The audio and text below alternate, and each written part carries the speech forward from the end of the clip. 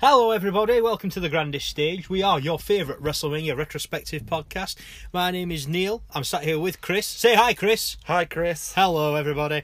Feels like we've been away for a bit. It does. We are running a bit late this week, so... My fault. Yeah, it's completely your fault. Yep. So apologies for the delay. We're hoping to get this up. We're recording on Wednesday. We're hoping, all being well, we're going to get this up Thursday. Yeah, just put it up later. If you want. Well, if we're going to go, we'll do it later. Yeah, but we're aiming to get up, and then we'll be back on as normal schedule every second Monday, starting from a week this coming Monday, which will be, I don't know what date it'll be. 19th? The 19th. That sounds about right. 18th and 19th. There. 18th. 18th. Yes. The 18th Monday. Fabulous. So, we miss you. We hope you missed us as well. Oh, I haven't missed you as much. Have you not? Just kidding. You're all right. You're all right. Hey. I've been, right, I don't know why, but today I've just been using rock GIFs, like GIFs of The Rock, for everything on Twitter. Yeah. And it's just amused me all day. And that was one of them. When he was talking to Lana and he's like, hey, you're all right. Very good. Yeah, that's been my day. I've been at work because I've got A job. Not implying you haven't, but I have. I mean, I've got two now. Yeah. Look at this dickhead. Yeah. Couldn't Didn't have one a couple Couldn't get a weeks job ago. for living fucking money a couple of weeks ago, ladies and gentlemen, and now he's got more jobs than fucking a job site. A job, keeping it wrestling related. Hey, that's what you did there. Yes. Yeah. I'm a fan of that comment. We are talking a bit of nonsense because fuck it. Yeah. But let's talk about things that happened recently. Yes. So we're going to keep it a bit brief this week because we've got big things to go through WrestleMania. Before we go into wrestling, as I like to go off on a tangent, as you know, We've not even hit 3 minutes. Amazing. Keith Flint from The Prodigy died. Yes, he did. Yes. How bad's that? It's not great, Were especially you a fan considering of The Prodigy? this is the thing. I was not. Oh. Not because there was I didn't dislike them. It's just not my thing. I saw how old he was. That's not great, is it? No. Didn't read anything really on like how it happened, what happened, all that stuff. They're saying it was from what I've heard, or what I've read, it says it's a drug overdose and possibly suicide. Oh, okay. Which is shit. Yeah, well, yeah, absolutely. And obviously, like, people need to talk more. Yes, yeah. Talk about your feelings. I think this is. I mean, we don't want to get too deep here. No. But I do think what's important with things like that is. Save that for my other podcast, Wrestling with Your Mind, coming out very soon. And if you like cheap plugs, you'll love that. But yeah, no. In all seriousness, I think it's important to talk, but I think it's equally important for people to be available to listen. Yeah. Because we hear a lot of people putting things up, and rightfully so. It's the right thing to say. It's not a bad message to send out at all. But it's like, oh yeah, you should talk to people. There's not always an abundance of people to talk to. So listening is just as important as talking, and it's very important. If you can make time, for your friends if they need somebody to talk to. Be a sounding board for them. You don't even have to give them an opinion. Just let them rant at you if they want to rant or talk to you about whatever's getting them down. And it doesn't fix the problem, but trust me from experience, it's a massive lift. It's a huge lift, and it's definitely a step in the right direction. It's one of the most helpful things you can do. Somebody who's who's struggling. Yeah. Just every now and again, just a text message. All right, buddy, something like that. Absolutely. World of difference. Absolutely. Right, wrestling. Yes. Let's talk about more death. Little bit, not a blessing in disguise, but I'm kind of glad we have run a bit late this week, purely because it gives us the opportunity to cover this. Yeah. Yesterday, as we're recording, so that would have been the Tuesday, which would have been, I don't know what date it is. It's not on my phone. The 5th. No, it's there now. So it would have been Tuesday the 5th. We lost King Kong Bundy. A staple of the early WrestleManias from 1 through 3. And a wrestling legend in his own right as well. And he's not the last time we'll see him at WrestleMania, by the way. No. We'll get to that in the coming weeks. Again, just seems to be just kind of a thing at the moment. Not a thing at the moment. That's the wrong way of putting it. But I think we're just at that time where people of that generation are sort of reaching that age where They are. They're older. You know what I mean? That's not a negative thing. That's just nature. You know. We've seen it with Gene Oakland and now King Kong Bundy. It's a shame. Yeah, awful. Yes. Dynamite dropping.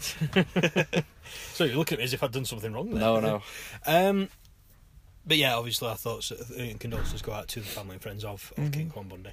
On a brighter note, Ronda Rousey went mental this week. Did you? Yes. I haven't watched it. You haven't? I saw a clip. Yeah. She was just sat on Becky Lynch and trying to pull her arm out of a socket. I'll level with you, right? I'm at a point now where I want somebody to just fucking deck her. Yeah. Within the story, not in real life, obviously. I think I really enjoyed her from WrestleMania up until about... Do you know when they changed it because Becky got hurt? The Survivor Series. Yeah. Okay. So then after Survivor Series, when everyone was like, we want to see Becky versus Ronda Rousey. Yeah. Then this build-up from when Becky Lynch has sort of like been against Ronda Rousey. Yeah. I think it's shown actually how poor she is on the microphone and like doing promos and stuff. She really needs a lot of help. I think... Because I've really enjoyed what she's done so far. Works great, yeah. But I think it just shows being against someone who's so good and confident on the microphone. Yeah. It shows how unconfident she is. I think this is what happens when you've got somebody like that and they've put the rocket on her straight away.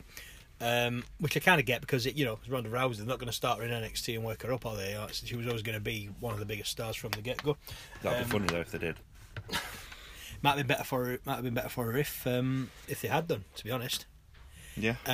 You got to develop. You got to learn. You got to grow. You've got to get better. You're not going to be, and that's not disrespect to Ronda Rousey. It's just a statement of fact. You aren't going to be that good straight off the bat. Mm-hmm.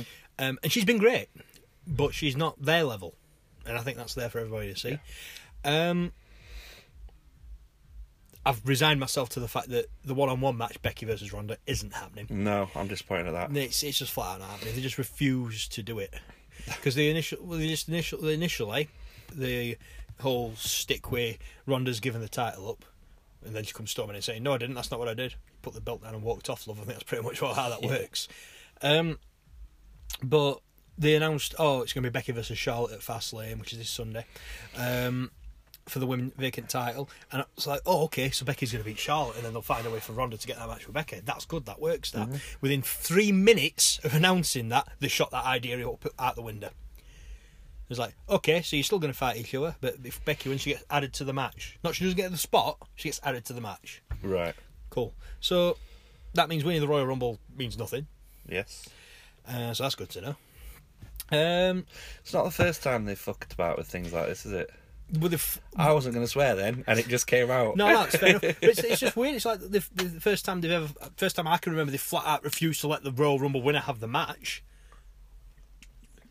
They've definitely changed it. They've definitely done it before, where they've gone like, someone's won the Rumble, and then a few weeks later they've gone, here's a match. Whoever wins gets the headlining spot. No, that's fair enough. But I've never seen them just do what they do with Becky and just go, you know what, you're not having the match. You're suspended. Yeah. If they were going to do Charlotte and Becky, it's to build heat. Yeah. Well, it's working. Yeah. If they were going to do the triple threat, and don't get me wrong, I said this before, I would like to see the triple threat, but do it at Backlash or something. Don't do it. I don't want it at WrestleMania. I want to see Becky and Ronda. Yeah. At WrestleMania. It's what we wanted at Survivor Series. It's what we want at Yeah, absolutely. I mean, it couldn't happen at Survivor Series. That's fine. Do you know it's funny? I was thinking about this. I got like my conspiracy theory I had on a couple of weeks ago. I wonder if Becky was really injured. If it was all part of her story. I don't know. She looked pretty injured when Nia Jax punched her in the face. Yeah. And her nose was all over the place. Yeah. She looked quite injured. No, I just think the way they did it, I think they're just sort of toying with that whole not having Becky versus Ronda sort of thing. And I think people don't give Vince McMahon and the for lack of a better term, bigwigs at the WWE enough credit. I think they're all just like, I think they're a bit cleverer than sometimes a bit smarter. Excuse me, that sometimes people give them credit for. Cleverer. I know. The irony is overwhelming. In other news, Kofi Kingston was the number one contender. Then Vince McMahon just decided he wasn't. Yeah, but this I like this decision. Unless something's changed on SmackDown and I've not seen it. No, it's still Owens versus Kingston. Kingston. Kingston. No, Owens versus Bryan. Sorry, for the title. Yeah, Yeah. So That's what I meant. I like that. I think Bryan's still going to win, I think they're going. and then I think it'll be Kofi, Bryan at Mania. Yeah. Which I think there's been so much push from the audience for Kofi, Yeah. so much support for him that I think they've actually looked at it and gone, yeah, we'll put that on Mania. But it's like this. I mean, I know it's all been part of the show and whatnot with the New Day coming out and saying it, but they're right. He has been amazing for 11 years. Yeah. You know, I think just because he's been with the New Day for the last 4 or 5 years, it's kind of sort of hidden him. And I think it's as much success as the New Day have had. I do think it's been a hindrance to all three of them because I think they're all great in their own right. Mm-hmm. You know, Kofi and Big E did have good single success before the New Day was a thing. Xavier Woods did very well for himself, although he wasn't really around as long as those guys before the New Day. I think it was a good platform for Xavier Woods. But I do think at some point, maybe not immediately, but I do think at some point, I think it might be best for him to sort of not do a split like Shield, like turn on EQ, but just part. You see tag teams do that. It doesn't have to be don't have to be a heel turn involved. There don't have to be anyone turning on anybody. Just do a split and then let them do their own thing. And then you've got 3, certainly 2, possibly 3 main event caliber superstars there. Kevin Owens' face, and it's weird. Yeah, it's pretty strange. Yeah, don't know. I don't think it'll last for long. No, yeah, it's very unusual. Samoa Joe is the United States champion. Boo! I'm a large fan. I'm a huge fan of both. I'd love Samoa Joe. He's really good in the ring. He's really good at promos. But I had my heart set on R-Truth carrying on this John Cena thing. It's just the thing. What makes it really weird? I mean, it's weird to begin with, but he's got to be about 10, 15 years older than John Cena. Yeah. That's what's weird about it. Why? Because he's like, John Cena was my hero growing up. Yeah, but you realise the character that R-Truth plays. I know, but it's just he's a bit dense. I know, but the thing is, it makes him impossible to be taken seriously. Well, you're not supposed to take him seriously. That's what they put the fucking title on him for then. Because he's hilarious.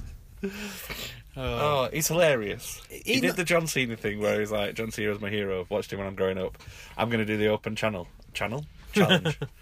So they did that for a couple of weeks.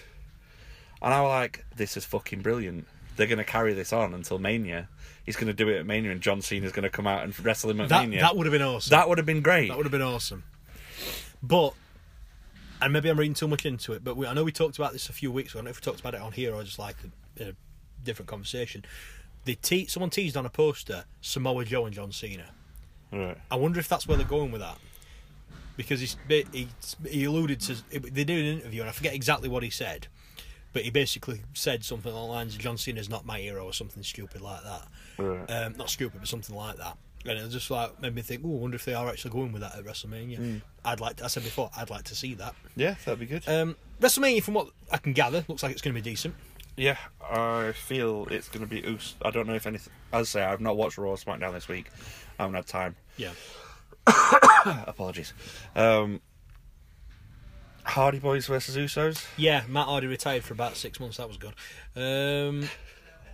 He's in control of his celestial character now. You were going to say celestial sources then, weren't you? I was going to say celestial sources.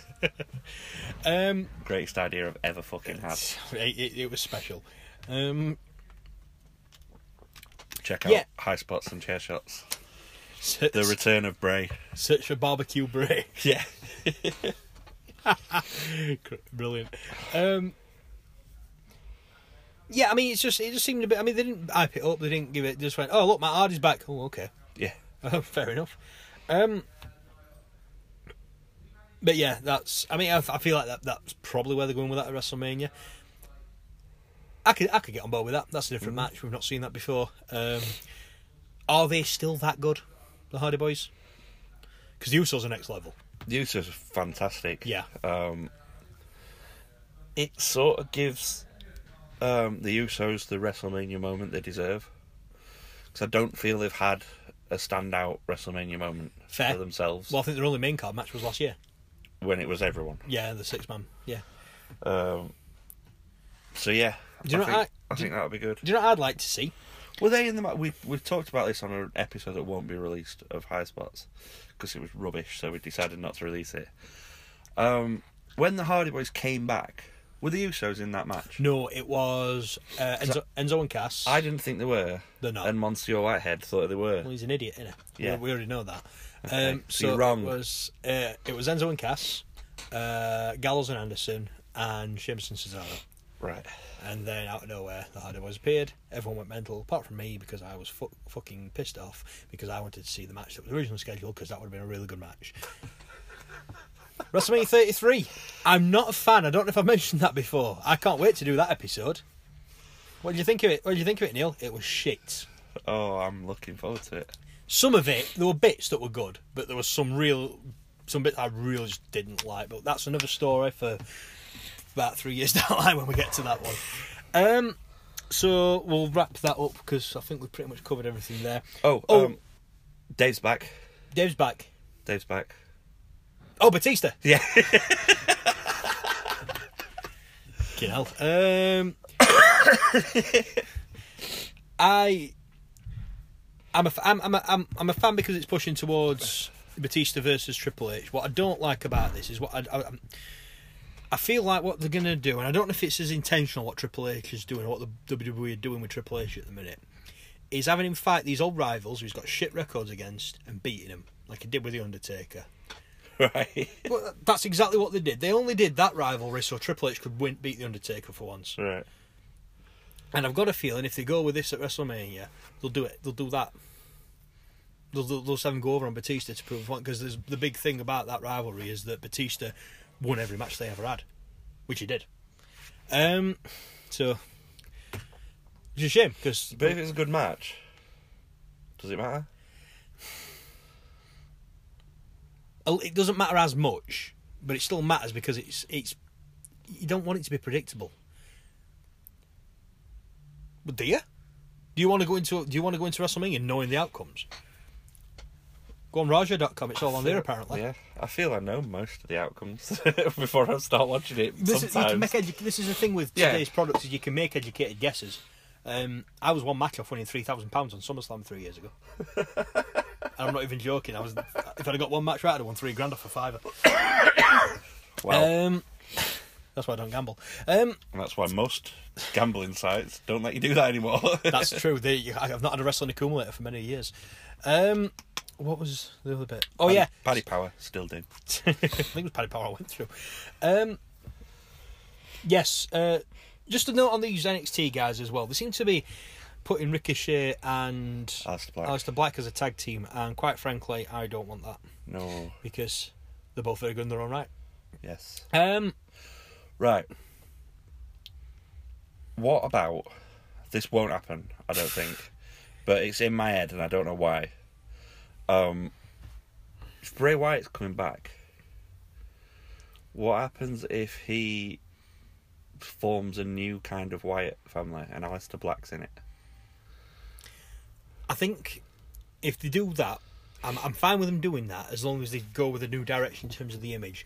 Because what I don't want them doing is putting fucking boiler suits and sheep masks on people like Aleister Black. Yeah. But in terms of doing that with characters, I'm fine with Aleister Black doing that. It makes sense. I would like him. I can see Aleister Black being involved in some form of program, whether it's a rivalry against him or some sort of stable with Bray Wyatt. That's not beyond the realms of possibility to me. I can see that absolutely. He's tweeted some stuff out, and he mentioned Aleister Black in something, and then in a couple of tweets he's also been mentioning Killian Dane. Right. So I was thinking, if he somehow manages to take Killian Dane away from Sanity, or maybe all of them, and have maybe Aleister Black, or not have Aleister Black, it doesn't really matter. Imagine Bray Wyatt taking over Sanity and Aleister Black joining him. That'd be impressive. Well, yeah, I was thinking if something like that happened where Bray joins Sanity, and maybe Aleister Black joins Sanity as well, or whatever, and then it becomes like an internal battle between Bray and Eric Young for who over time, who manages them, or who's the controller or whatever. Yeah, and then that'd be awesome. I could see that. Just have a fucking massive weird. I want to match. see more from Sanity because they're great and they should be on TV every fucking week. Eric Young could easily be one of the top heels on SmackDown. Yes. Easily. Last thing I did want to actually say, because you talk about the Usos and WrestleMania, what I would, and again, not going to happen this year, what I would like to see is the Usos versus the Revival in a non-title champion versus champion match. That'd be good. I think that would be fucking amazing. The Revival went so long without winning a match, won the tag team titles, and I have not won a match since. That's impressive. it's like a rib, isn't it? It's like they've got the Revival and they're like, let's have some fun with this. It's like you were saying the other week when everybody was like, Daniel Bryan should be champion. Daniel Bryan is champion now, not the fucking way you wanted him to be. Terms and conditions apply, unfortunately. Yeah. What was the other one? There was another one as well. Because that was one. Daniel Bryan was the champion. Dean Ambrose heel turn. Yeah. And that lasted all about 5 minutes because the Shield are back together now. That's weird. I am fine with it as long as this Sunday, because I said it's one more time, as long as this Sunday is it, I'm fine with it. But they can't keep going back to it. If they're going to go back to it, fucking stick with it. Don't keep splitting them up or whatever. They tried to make a point with Ambrose attacking Rollins the way he did on the night he did when they found out about Roman's leukemia. And it feels like they just kind of fucking swept that one rug. Yeah. It's like, give the product some fucking credibility, you know what I mean? Bizarre. You going to add anything to that? I thought you were going to... I've really enjoyed what Dean Ambrose has been doing. No, yeah. The main thing was brilliant. My favourite part with it, and as I said, I haven't seen this week, so I don't really know what's happened, was when he interrupted EC3. That's kind of died off a bit. And he was like, where's EC1? Where's EC2? Yeah. And then he just hit on Alexa Bliss and made fun of someone. Were it Baron Corbin he made fun of someone? Something daft like that, yeah. And then just, yeah. Maybe the bit where he was hitting Alexa Bliss and like someone made a gif out of it and Renee Young tweeted it and she was like, what's this all about then? I quite enjoyed that. Yeah, just him being a dick, basically. But it's like the way that Kevin Owens is good being a heel. Yeah. It's sort of like they're going out to entertain themselves. Yeah. And because they're enjoying it, everyone else is enjoying it as well. It's like Sami Zayn as a heel. I wasn't a fan of Sami Zayn as a heel at first. And then I thought about why I didn't like it. And it's because he was right, annoying little bastard. Yeah, but that's the point. That's exactly. Yeah. So I was like, oh, actually, this is really good. This is my point with Gabriel Kidd. Can't stand the fella. And I don't know why. Yeah. And I think it's just because he's a twat. But he's playing and a twat. he is an absolute twat. Yeah. I like him and Uxler. I think they're probably one of my favourite indie tag teams at the minute. I do wish Uxler would say something, though. He just comes out of the air, doesn't say out, and then he puts on Twitter. There he goes. There goes Saxon Huxley. Mm-hmm. That's it. And then picture him reading a book. Yeah. But I'm a fan of his in-ring work. Last couple of bits before we start on our main event. This week and is it the week after? So this week is Progress doubleheader, Bournemouth and Birmingham. Myself and one of my amigos will be in Birmingham on Sunday. Sadly, won't be able to make Bournemouth due to it being fucking miles away.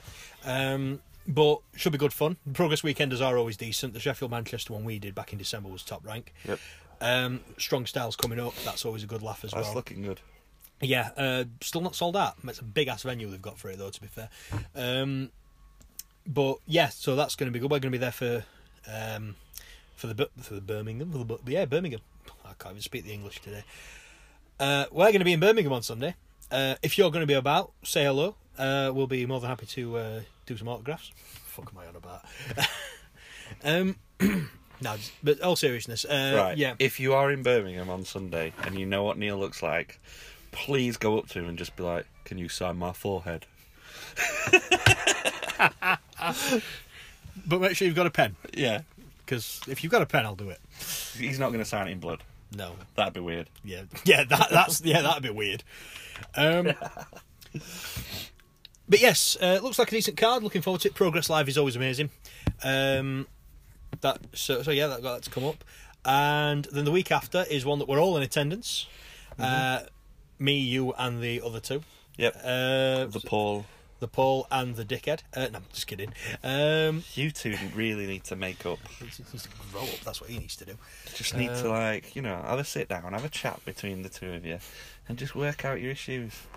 There's nothing to work out. I know what the issue is. He's a bell end. It's all love. I honestly didn't want to get into this today. No, but it's funny. It amuses me. It amuses me that you two wind each other up so much. It is amusing. In a totally friendly way. Because I could go on a mad fucking rant about it if I'm not careful. But we are going to breed. We're going to the event breed. We are not going to breed with each other. That's weird. No, Breed Wrestling have got their second event at Sheffield City Hall on the 17th of March. Tickets are still available. As they offer progress in Birmingham and Bournemouth as well, should just say. Are we going to the walkabout first? Yes, I'm happy to do that. Okay, let's do that then. Cool. We don't need to buy tickets to get into that, do we? It's just open door. I'm not sure. I'll double check. But yeah, so before the show starts at 3. From about 1 o'clock, they are doing a pre-show sort of situation where we got the merch stand, meet the wrestlers, buy your stuff, say hello, all that wonderful thing. Buy tickets. They're going to be selling tickets there as well. That's from 1 p.m. at the Walkabout. I've been in Walkabout for years. Have you not? You're going to be there a lot of the next few weeks if things go to plan. And then from 3 p.m. it's the grand title of Never Fight a Man with a Perm at City Hall. Not got the card in front of me, but the lineup in terms of who's going to be there looks great. Ridgeway and Dragunov is going to be amazing. TK Cooper's defending against Lucky Kid, defending the Breed title. Spike Trevay is going to be there. Jack Sex Smith is going to be taking on Chuck Mambo. I feel like I've not heard up from Sex Smith for a long time. No, he went away for a little bit. Yeah. He's had to think about what he's doing. He's grown a beard. Yep. He's now a beardy man. He's a beardy man. He's done some bits for like Wrestling Resurgence and stuff like that. So that'll be good to see him again. Sugar Duncanton's going to be there. Yeah. We love Sugar D. It's just going to be a great show. There's plenty of good stuff happening. Like I said, tickets still available if you're in the area or if you can make it down. Likewise, as I said before, Bournemouth and Birmingham for progress on the 9th and 10th respectively of this month. Supporting the wrestling, because we say it every week, it's really fucking good. So any more plugs you need to do? I did want to say something. Go. I've forgotten what it was. Oh, right, okay. Quick nonsense question. Heaven forbid. Right. If you could, right now, either name a Breed or a Progress show. Me? Yeah. Okay. What would you do it? What would you call it? I don't know. I ain't got that level of fucking creativity. Because I was watching a TV programme earlier, and a character in the TV show went, "Do you want to buy a donkey?" And I just thought that would be a fucking great name for a show. Do you want to buy a donkey? Yeah. I don't know. Offhand, I can't think of it. I'm not that creative. Well, something daft will come to me in next few weeks or something daft. Well, when something turns up, let me know. Answers on a postcard. And also, go to our Twitter, grandest_stage, and let us know what you'd call a wrestling show. Yeah, or as always, get on the Breed app and send us a voice memo. We will play your voice memos on the Anchor app. Anchor app, what did I say? You said Breed app. Get on the Breed app, they might have one. No, the Anchor app, sorry. But yeah, what would you call a Progress or a Breed wrestling show? That's going to get me thinking now, that. Quick little plug. As we're talking about Breed. Yep. My other podcast with said knobhead that you've fallen out with. I know you haven't, it's all just jokes. Mitch is going to be on it. Mitch from Breed, one of the organisers, is going to be on this week's podcast. Fantastic. Help me out with my Twitter name here. Oh, right, yeah, HSACS podcast. Podcast, yeah. See, I'm the only one of the team of 4 of us that can't do this. I don't know why. Yeah, I really don't know. Send us some questions for Mitch. Or Chris Raven_13 on Twitter. We'll stick it on the Twitter in a bit, but I feel like we should get an hashtag Ask Mitch or something mad like that. Mm-hmm. And then we'll have a chat with Mitch on High Spots and Chair Shots this coming Friday. Probably get posted over the weekend. It's not up to me. Lackadaisical distribution, that's all I'm saying. Yes. Cool. Let's talk about WrestleMania. WrestleMania seems a bit harsh. Okay, so it's that time again, Chris. We have to jump in that old blue phone box. Put the rubbish in the back of the flux capacitor. Yep. In the back of the old silver time machine. Absolutely. Knock it up to 88 miles an hour, hit a wall, and then start all over again. Because that's just how we roll. So, 1989, April 2nd, 1989, to be more specific. We're going back to a familiar location. We are going back to Trump Plaza in Atlantic City, New Jersey, USA. And it's WrestleMania 5. Show starts with a video package of the Mega Powers, Macho Man and Hogan. Just basically showing how they've helped each other out and they're all buddy-buddy and all that lot of stuff. And yeah, bit rubbish. The women's champion, Rockin' Robin. Yeah. I'm going to use the term sings. I shouldn't. She sings America Be the Beautiful this time. Oh no, let's be fair. She does sing it. She's shit, but she does sing it. Yeah, okay. She's not Aretha Franklin, though, is she? She's or, not. Gladys Knight. Or Ray Charles. No. Or Gene Okerlund. No, she is the worst one so far. I agree with Jesse Ventura. She should keep her day job. See, I think in the context of the commentary, I think he did that as a joke, but he was just right. Yeah. Shame, because Rockin' Robin could fucking wrestle, as well, to be fair. Which is weird, because did they have a women's match on it? No. No. But they do, and we'll get to that a little bit later, but they do a bit with Sherry as well, talking about it. It was like, put a fucking match on. A match for them two would have been better than some... There's loads of stuff that happens that we'll talk about it when it happens. Anyway, so... First match. So... And I forgot he did this gimmick, but we have the King Haku. King Haku. Taking shit. Taking on the mighty Hercules. Not got a lot in terms of notes down for this, but I thought this was a great opening match. I thought it was fucking hilarious. Go on. The blokes carrying Haku out were proper struggling. The two guys at the front, they had pain on their faces that they couldn't carry him. And then he stood up, and one of them looked like his spine had just split. I didn't notice that. I'll have to watch that again. Quick side note. Do you remember when King Mabel was a thing? Oh, fuck. Yeah, and they did the throne thing. Turns out, two of the guys who carried him were the Hardy Boys. Wonderful. Thankfully, King Mabel never made an appearance at WrestleMania, so we'll never have to worry about that. I see what you did there. Glossing over that. So... For an opening match, I wish I'd seen that now. I'm going to have to go back and watch it. For an opening match, I thought this was really good. I think the first thing that stood out to me about this, compared to what we've been looking at recently with the others, is this didn't feel that rushed. No. This felt like a good solid match at a good pace. Two power guys, not a technical masterpiece by any stretch. And yeah, it was great. Finish felt like it came a bit out of nowhere, but Hercules got a counter and hit his finishing move, which was the back suplex into a bridge. I was a fan. I gave it 6 out of 10. I originally gave it 7, but as we'll get into a little bit later, I thought things that were better. I gave things that were better a similar score, and I couldn't justify giving those things a higher score than this, as the same score as this, because I didn't think it was as good. But I did really enjoy it. So yeah, 6 out of 10, good solid match, and. Doing this podcast has reminded me how much of a Hercules fan I am. I am a fan of him. So I've got Hercules starts the match fast with some power moves and a couple of elbow drops. Hercules chases Heenan and Haku clotheslines and takes control, applies a bear hug. Hercules breaks free of the bear hug because he's right hard and right powerful. Is that what Zeus said? Yeah.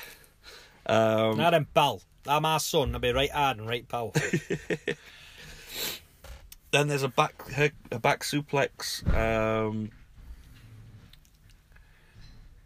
Hercules gets his shoulder up, and Haku. Does Haku win this? No, Hercules wins. I've written my notes and they're not. He drops him with a suplex. And I think Hercules rolls his shoulder at the last minute because it's one of them moves where, because of how he executes it, it drops both the shoulders on the mat, so he has to be a bit careful with it. I think. It wasn't exactly this move, but it was a similar kind of thing with the Warrior match at WrestleMania 4. Yes. That's how he lost, by hitting a suplex and not getting his shoulder up. So I've put solid opener for what seems could be the best Mania of the series so far. Yeah. I will give this match 5 out of 10. Okay. So let's keep in mind that was my opening statement, that this could be the best Mania so far. I think that's a very reasonable thing to expect at this point. It is. Okay, so I haven't got a segment in between this and I've got a next Rockers match. promo. Yes, sorry, yeah. It is pretty standard 80s generic. We're faster, we're tougher, we're going to beat these guys. But Shawn Michaels wishes he had hair like that now. I reckon Shawn Michaels wishes he was as built as that. So yeah, we've got the Rockers versus High Spots and Chair Shots. Just kidding, it's the Twin Towers. I'd like to point out that Marty Jannetty finishes the promo with saying that they're Grease Lightning like 2 or 3 times. He's like, we're Grease Lightning, man. We're going to win this match. We're so fast, we're Grease Lightning. And it's like, all right, okay. He's trying to make a point. How's your daughter, Marty? Seems a bit inappropriate. Well, someone should have told him that. I think they did, and that's the problem. Yeah, so I mean, all serious note, it's the Twin Towers, so the Big Boss Man and the recently rebranded one-man gang, Akeem. the African Dream, Akeem. Very bohemian-looking man. The best dance moves in wrestling. Hard to argue. This is Shawn Michaels' WrestleMania debut, which is pretty special when you consider how great he is considered at this event. Yep. I'll let you go first on this one. I thought Akeem and the Big Boss Man was a pretty strange team, especially with the added manager of Slick. Yeah. Then to call them both the Twin Towers, which was weird because neither of them are like massively tall. They're just big. Yeah. They're just 2 big blokes against what gets called a lot about the Rockers, tag team specialists. Yeah. Throughout the commentary, that gets said quite a bit. They're like, tag team specialists, the Rockers. Yeah. You'd almost think that was their name. So yeah, early Shawn Michaels and Marty Jannetty.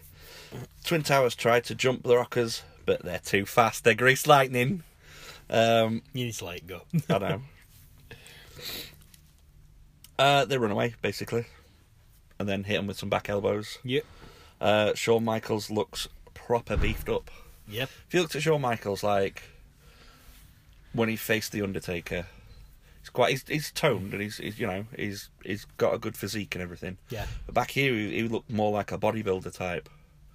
Still fast and still, like, athletic and, good agility and stuff, but just had massive muscles.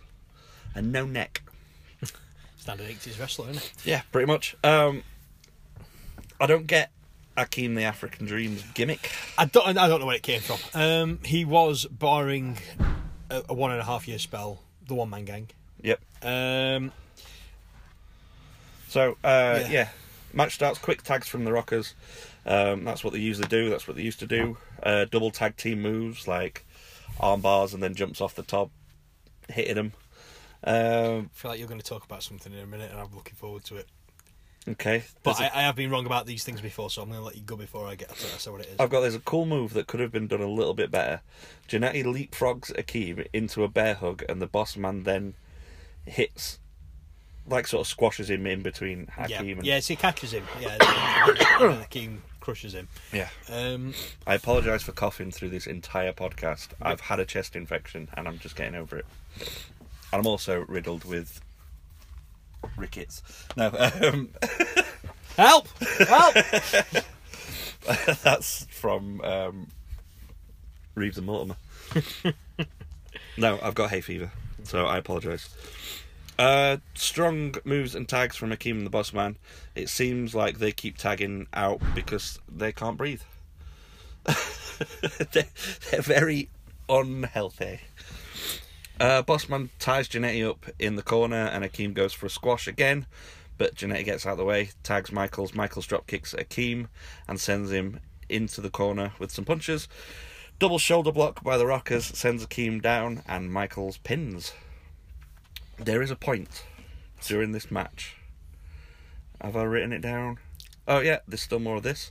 Akeem reverses into an Irish whip, goes for a clothesline and misses.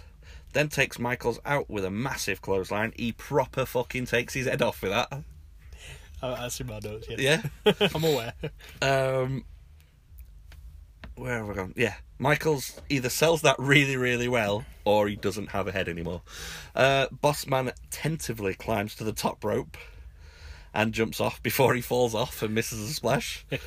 Rockers go for a double drop kick and then go for a top rope double kick on Bossman.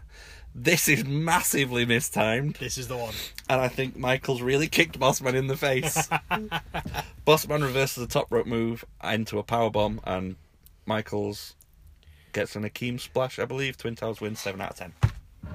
Okay. Go. So, my notes are a lot... I'm starting to see a pattern. My notes are not only as brief as... not only as long as yours, mine are much more brief. Mine get a lot shorter as this goes on. I just really enjoyed that match. Mate, there's some things, if you've got more than one line for your notes, I'm astounded. Yeah.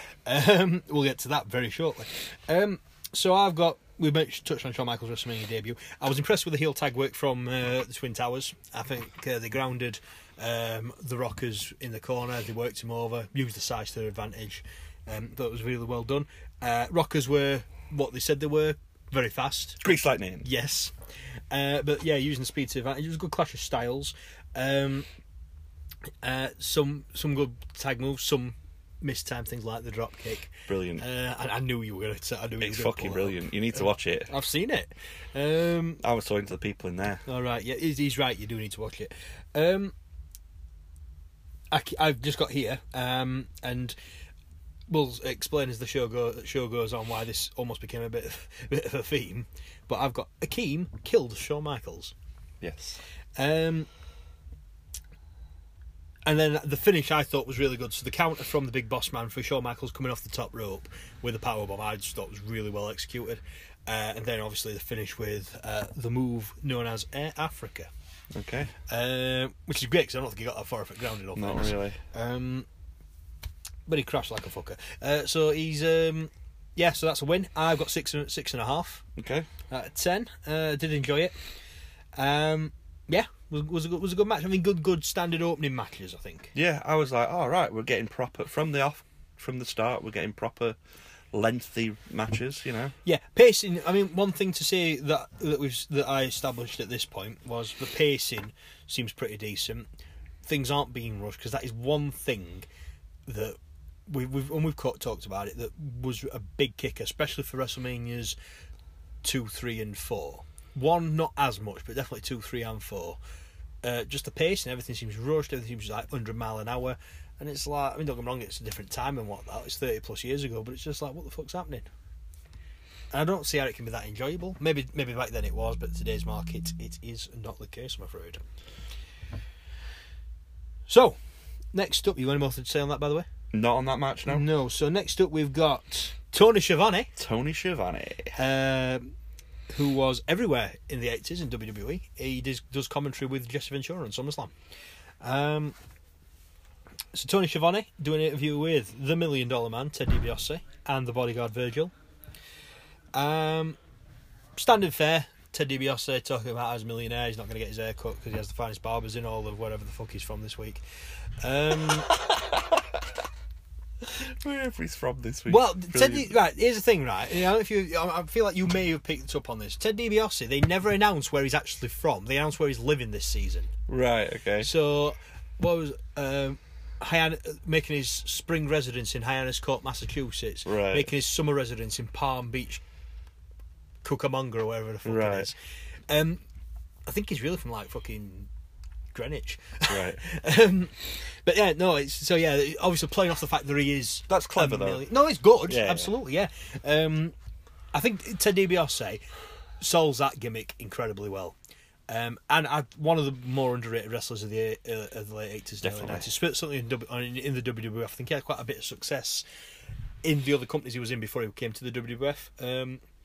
But he was great. He's a Hall of Famer, rightfully so. I've met him. I have also met him. Really nice man. Yeah, lovely.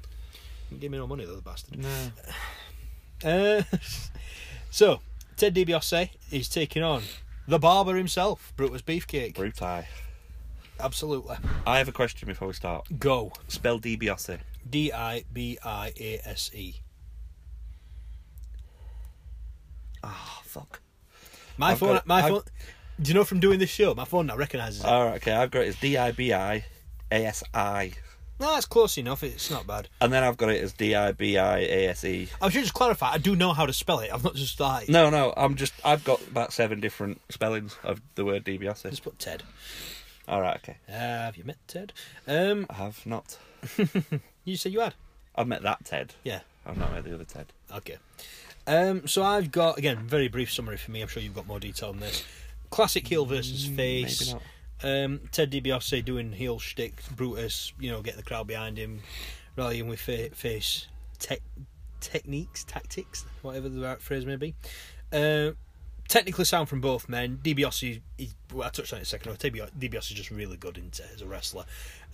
Brutus, good at what he did. Wasn't most renowned for his technical wrestling, but did really good job in this match, to be honest. I didn't like the end. Okay.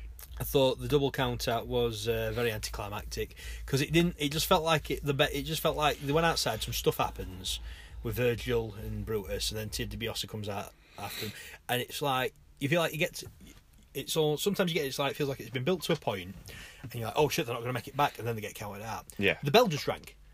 It just ended. And it was just a little bit anticlimactic. And for me, 5 out of 5. No, that's wrong. 5.5 out of 10. Okay. I've got DiBiase shouts at Beefcake and Beefcake punches him in the face. There's a lot of trading blows, backwards and forwards on offense from both. Virgil grabs Beefcake's leg and DiBiase maintains the offense. $1 Million Dream is put on Beefcake, but he gets to the ropes. Shenanigans by Virgil breaks the sleeper, and Beefcake goes out to fight Virgil. Everyone fights outside, double count out. Beefcake tries to beat them to cut DiBiase's hair. They both run away. Not a classic match. It was alright. 5 out of 10. Follow-up question. Where did Beefcake get those pants? Was it the boardwalk like last time? Possibly. I loved your phraseology. Shenanigans via Virgil. I feel that they ain't going to cut Ted DiBiase's hair. No. It's part of his look. Yeah. It wouldn't work if he was bald or something like that. No, absolutely. So they probably didn't want DiBiase to lose, and they didn't want Beefcake to lose. So they didn't want DiBiase to lose because he needed to keep his hair. Yeah. They couldn't have Beefcake lose because he's getting a push. Yeah. So usually what would happen is it'd be the manager that gets his hair cut. This Virgil. Manager's Virgil. What's the fuck is he going to do with that? Yeah, nothing. True. So yeah, I think that's kind of why it went the way it did. But yeah, I was a bit disappointed with the finish. Yeah, I think that could have been better. I think it could have been a bit higher up the card. I think it could have been not so much a better match. I think the match was all right, but I think definitely the finish. Maybe if it's going to be a double count, I'll just execute it a bit better. It just felt like it just ended. Just like suddenly over. Anyway, that's fine. That's absolutely no problem. So the next point is Lord Alfred Hayes. Before you get into this, I'm just going to tell you what I've got. All right. Alfred Hayes with the Bushwhackers. ... Okay. I've got Lord Alfred Hayes. Lord Alfred Hayes tries to interview the Bushwhackers. They talk with food in their mouths, and Hayes can't keep a straight face. Do you know what I never got about the Bushwhackers? Well, or more specifically, how they were used in WWF or WWE. Yes. The Hall of Famers now, right? Yes. They are entertaining. Yes. People when they were younger loved them. Yes. They are fun, and they had a decent enough win ratio as well without being serious title contenders. Yeah. I forget which. I think it was Midwest or Mid-South. They were called the Sheep Herders. Yes. Have you ever seen the Sheep Herders? They were hard as fuck. They were dangerous, weren't they? They were nasty bastards who beat the fuck out of everybody. It's just a world away it's just a world away, and it's just I don't understand why this is what happened when they came to the WWF. And don't get me wrong, it was entertaining, it was great, and they had success off the back of doing it. But I just don't get how you go from there to this. Yeah, it's mental. I think it was just something that they came up with. They're like, Bushwhackers, Sheep Herders, let's do this. It's kid friendly. It's makes sense. Yeah, Kids will love this. Yeah, and they did. To be fair, like I say, it was a success. It wasn't a complete flop. I just thought it was a bit mental. They could have been like Arn Anderson, Tully, like that sort of thing, couldn't they?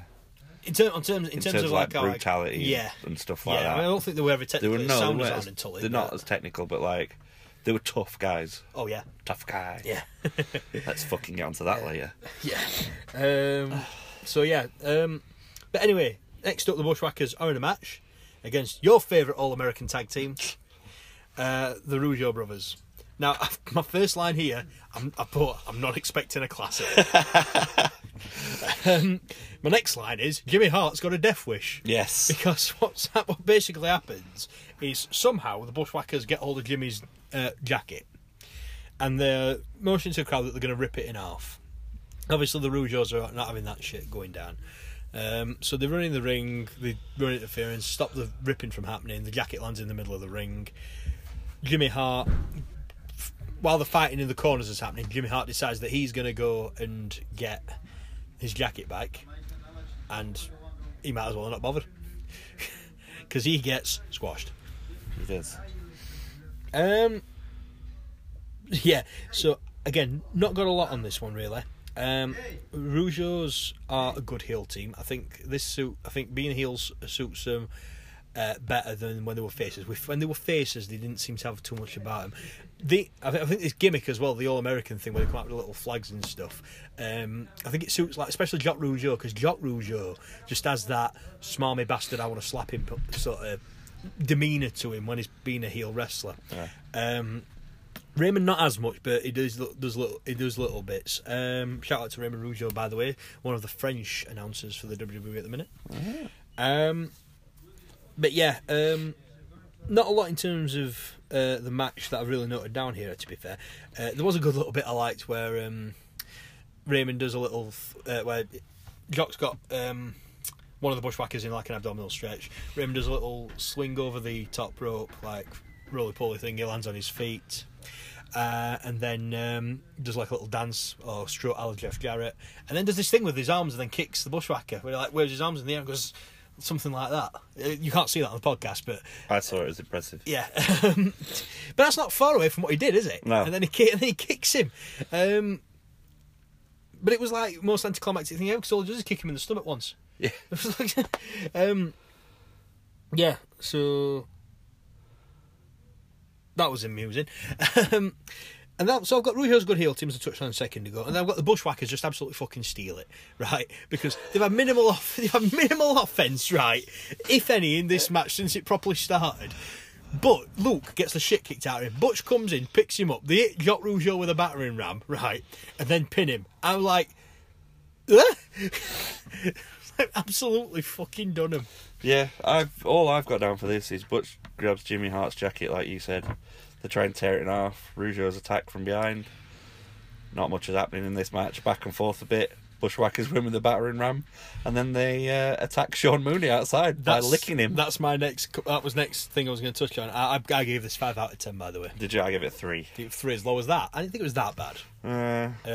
It wasn't great. It was all right. Nothing better than all right. My next. I'm glad you said that because I forgot what the context was. All I've got here is Sean Mooney assaulted. I gave him a good licking. Yeah. Sean Mooney's reaction was great though. When he's talking to the camera, he's just like, "You ever get a dog that really likes you?" I feel sorry for Sean Mooney. I feel like he wasn't allowed in the arena. He's crowd everywhere, isn't he? Just gets to talk to nutcases. Later on, like I can't remember. I think it's before the Macho Man. Is it before the Macho Man? Oh, he speaks to one guy in the audience, and he's just like, "Yeah, that guy's the man. He's the fucking man, man." It's Jake Roberts. Yeah. Oh, it's after Jake's the Jake best Roberts. man. Jake's the man. Yeah, Jake's the man. It's like, this guy's a fan of Jake the Snake Roberts. It was like, okay, Sean. Those two guys as well. Full on best 70s porn tashes I've ever seen. I'll tell you what, Sean Mooney, right? Not Gene Oakland level, but underrated announcer in my opinion. He would do like war reporting on the news very well. Because he just gets so much shit he has to He'd get cope blown with. up. Yeah. If he were reported, he'd last about 5 minutes because the poor fucker would get blown up. Shout out to Sean Mooney for making a bit of a comeback on the Edge and Christian show. They did a Goonies spin-off called The Moonies, which, have you seen it, by the way? Yeah. If you haven't seen that, get on the WWE Network and check it out. I forget the exact episodes, but it's split over 2 episodes of season 2 of the Edge and Christian show. Oh, maybe not have seen the second half, actually. Carlito has a boat. It's amazing. No one's seen him on TV in 10 years. No context whatsoever. He's got a boat. Yeah, why not? Absolutely love it. That's Carlito's weather, isn't it? I see what you did there. In with it today. Next up, okay, so we have Mr. Perfect We do. versus the Blue Blazer. Yes. So my first note is that's definitely Owen Hart. Yeah. I mean, it's not a secret that he was the Blue Blazer, but it's just like he comes in the ring, does his whole waving the cape and that, does the backflip off the top rope, which by the way I thought was really impressive. Yes. Turns round and they've got a shot of him with a mask on, and you obviously can see like the back of his head and his mouth, the back of his hair, excuse me, and his mouth through the mask. And I was like, that's definitely fucking Owen Hart. Yeah. Yeah. I wasn't aware that the ill-fated Blue Blazer was a thing before Owen Hart did it for that little run. Yeah, for about a year or so. And it was, to my knowledge, it was Owen Hart back then as well. Not for very long, because then he became Owen Hart. Did the New Foundation? He did High Energy. I know you're a fan. Brilliant. I don't know how no, right. Don't get me wrong. I enjoyed it. How the fuck did they pair him and Coco Beware together? Yes, I don't know. But yeah. So anyway, this one. Really enjoyed this. Great wrestling match. Really surprised, bearing in mind the fact that I think this is because I know it was Owen Hart. Some of the things that he was doing, agility wise, were really impressive, because the things that I don't associate Owen Hart with doing, like there's some of the flips and things like that. The back flip, some of them counters, wrist lock sort of thing. Yeah, like where he did the block, the hip toss with like a forward flip, and like I said, the moonsault off the top, landing on your feet, and the start of the match. I mean, don't get me wrong, he didn't need that for his gimmick when he was the King of Hearts and all that stuff. It's just really physically impressive.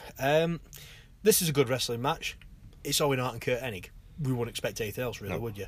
I would like to have seen it sort of 6-7 years down the line, mid-90s, because that would have been next level, because Owen got so much better. Obviously, Kurt Hennig was always great, and always great from day one. I just, more than anything, just really enjoyed the wrestling match. Blazer was really impressive with his agility, Perfect technically sound, big time win for Mr. Perfect, and a good match for the time. I think I'm a little bit disappointed. Not disappointed is the wrong word. Let me try and phrase this correctly. I wanted it to be better, but I think that's me being a bit selfish, because I know it's Owen Hart, and I think on another show in another time they could have main evented a show of that calibre. Maybe if things had been different and they'd still been with us today, maybe they would have main evented a WrestleMania of time gone by over the last 10 years or so. You never know. 7 out of 10 for me. Okay. Really, really enjoyed it. I've got Mr. Perfect is perfect at selling moves. We've talked about this before. Yeah. Yeah. There was a clip I saw the other day, I'm not sure if I put it in our group chat, with Warrior slapping Mr. Perfect outside, and he just flips.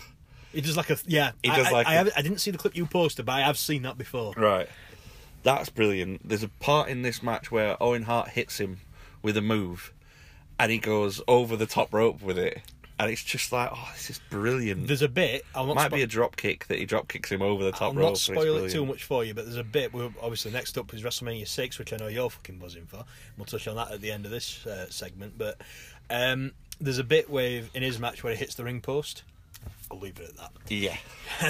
I mean, you're saying to me you won't spoil it, but I mean, I could review WrestleMania 6 right now without any notes. That's fair. I should have known better, yeah. I haven't got many notes on this match. No, it felt as what good as... happened was I don't ever remember watching this match. So I just fucking watched it and was like, this is fucking right good. I really enjoyed it. Watched it, stopped taking notes, as I've said. This is the sort of match I loved to watch when I was growing up watching wrestling. So it kind of like sent me back a little bit, and I was like, oh, this is great. Yeah. Little bit of a nostalgic trip. Both wrestlers are fantastic. Like you said, Owen Hart's got like a bit more flippy sort of stuff in this sort of character. Mr. Perfect's just Mr. Perfect. Hits the perfect plex for the win, I believe. Yes, absolutely. And I scored it 8 out of 10. Very, very fair. I could have easily gone up to an 8. Just want to note as well, I haven't put it in my comment in my notes here, but just want to note the fucking right hand that he hit him with before he hit the perfect plex. Yeah. He fucking dropped him, didn't he? I'm a fan of Kurt Hennig. I'm a fan of Owen Hart. This is a great match. On another show and another time, it could have been next level, but this was still really good. Okay, so keeping with what became a bit of a running theme for me. What?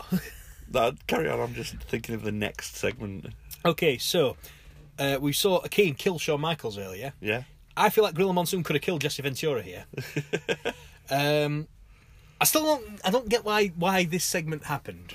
Is this a segment where Jesse Ventura gets announced and he stands up and everybody cheers him? Yeah. Because it happened in WrestleMania 4, I think. That's what I'm saying, yeah. I think they just did it again. Maybe he's really good friends with Donald Trump and Donald Trump wanted that to happen. I don't know. Possible, because it doesn't happen to any of the others. Jesse Ventura on a platform. The greatest platform.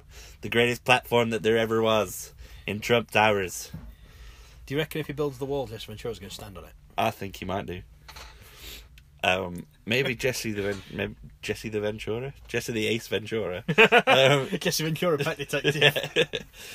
Maybe he's gonna go all Hasselhoff and break the wall down, like he did in Berlin. Was it Berlin? It was the Berlin Wall that Hasselhoff knocked down, wasn't it? Yeah, I felt like when we were Chris Jericho. I felt like I was when I said break the walls down. Yeah. So I feel like Gorilla Monsoon not shoving Jesse Ventura off that balcony was a missed opportunity.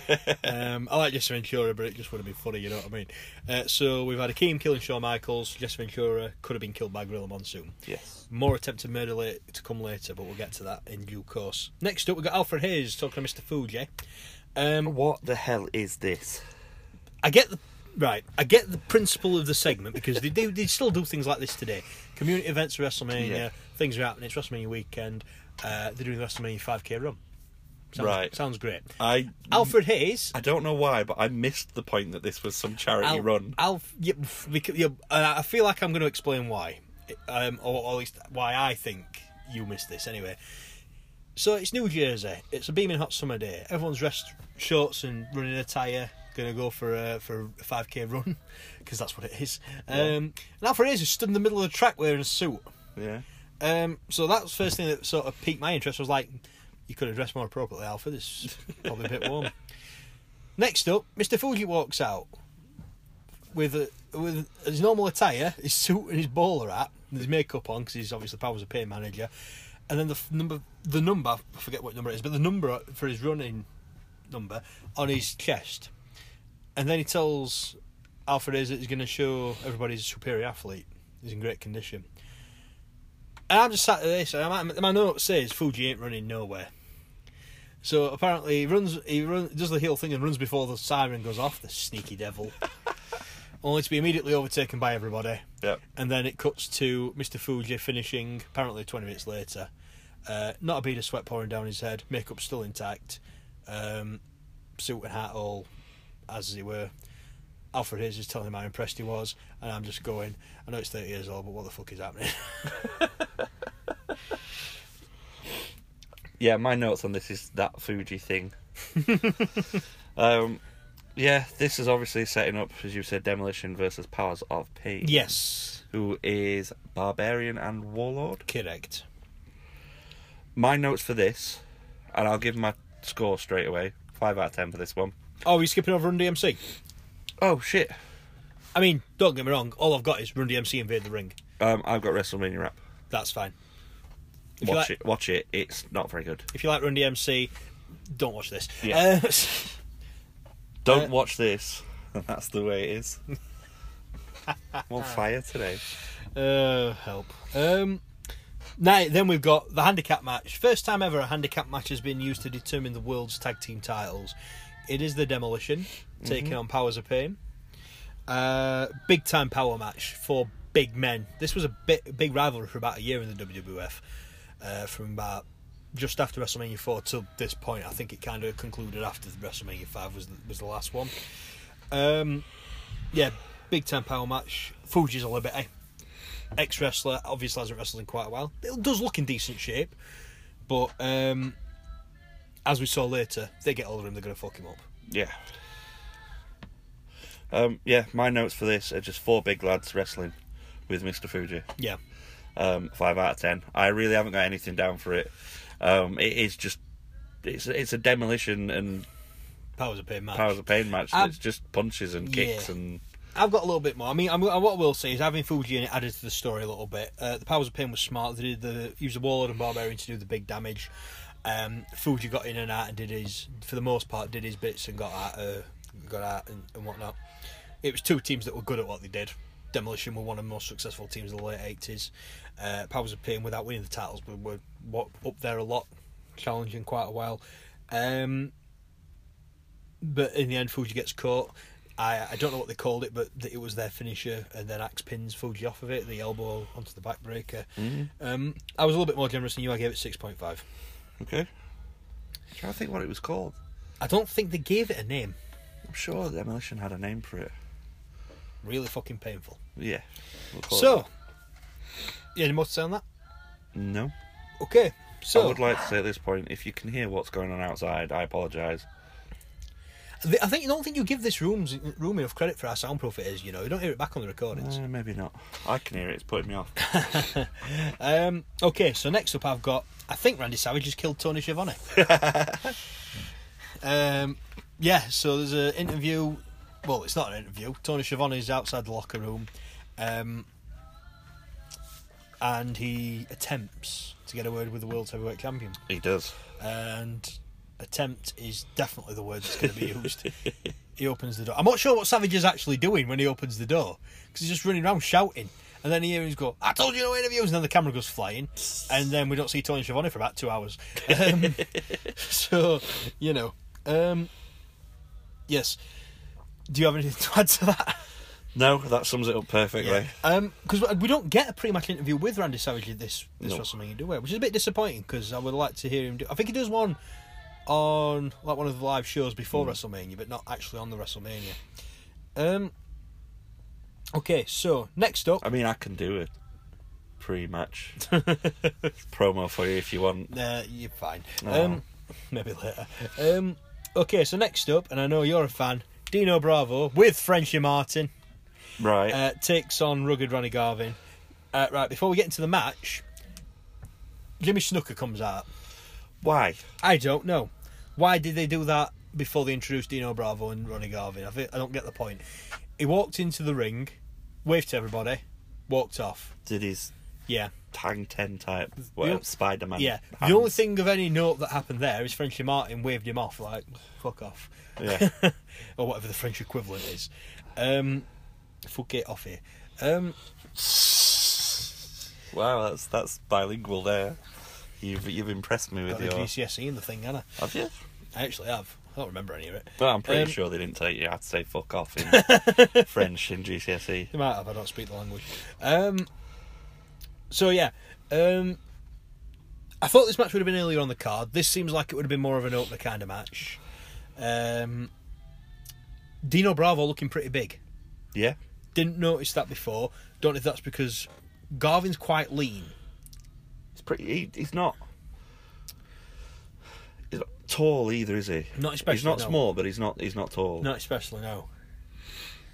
Deceptively agile as well. Not a high flyer as such, but like how fast he was moving and some of them roll-ups and stuff he was doing really impressed me. I mean, I remember Ronnie Garvin being really good, but just like little things like that surprised me. The thing that got me about him, like the first thing I noticed, Ronnie Garvin, yeah, is his top half was tanned, but his legs were not. I didn't notice that. So I've got good striking from both guys. Good physical contest in that regard. Not a classic wrestling match, but not expecting it. The finish comes out of nowhere. Feels like we've got Ronnie Garvin's got him in the corner, hits an atomic drop, and then hits him with the side, what they call the side suplex, but it's the side slam. It's a sidewalk slam, yeah. Yeah, it's his move. So not surprised that he beat him with a move, but it's just like Garvin was in complete control, and then he just hit him with an atomic drop, which is not exactly the most devastating move in wrestling. No. So that felt like it came out a bit out of nowhere. I mean, we're not talking Ollie Rich Junkyard Dog levels are out of nowhere, but it did kind of sneak up on me a little bit. I put 5.5 for this. I gave it 4. Okay, fair enough. Like I said, I wasn't confused by it, but like I was just like, all right, it's done. Yeah. And I would have liked to have seen Garvin a little bit more, because he did pull off some like impressive moves, like that sort of flip pin that he did. Yeah. And something else he did. He has a match at the 1990 Royal Rumble submission match with Greg Valentine. That's a really good match. Okay, definitely check that out. A little side note I've got here: Garvin has definitely killed Frenchy. Yeah. He's full on standing on his head. He does the it's kind of Triple H sort of takes that, doesn't he? That sort of move where he stamps on every. Oh, it's Randy Orton. Is it Randy Orton? Yes. Where they stamp on every extremity. Is that the correct term? Well, it's. I was going to say like shoulder, elbow, hand, knee, ankle. So yeah. Foot, arm. Yeah. Something like that. Anyway, you knew what I meant. He goes around the body, stamping on each bit, and then he stamps on his head twice. At the beginning and at the end. Full on fucking gets him on the second one, doesn't he? He does. And I think this is why we don't see Frenchy Martin again. Maybe not. Because he actually died at WrestleMania 5. Somebody definitely wants to come in downstairs. Yeah, there is actually banging outside. Sorry about that if you can hear that, folks. Next up, I'm a fan of this tag team. Don't sigh. This is a great tag team.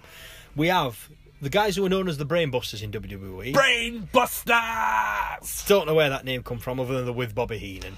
Yeah. But is it not to do with the Spike Piledriver as their move? That's entirely possible. I didn't think of that. But we have got the great Arn Anderson and the equally good Tully Blanchard taking on Strikeforce. Yes. Rick Martel and Tito Santana. Chico. And for reasons we'll get into in a minute, we'll never see Strikeforce again. Yay. And why don't you like Strikeforce? I don't know. Right, this could explain it. Great tag team action from Strikeforce. I'm not used to, and I am not a fan of Rick Martel being a face. No, I know you've touched on that before. Yeah, he's definitely a better heel. I will agree with that. I've got the Brainbusters not hanging about, because you see in tag team matches the heel team after so long will start doing the tactics, sticking their knees in the back. Arn Anderson does it about 2 seconds into the fucking match. Yeah, I was like, they are not dicking about. Arn Anderson also botches a face plant. Did he? I missed that. Right at the beginning.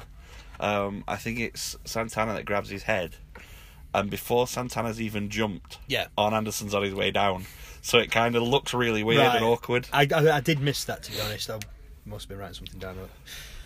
This is 4 great wrestlers. Yeah, you were just too in love with Brainbusters. Oh, fuck you, man! They're a great tag team. But the 4 great wrestlers in their own right.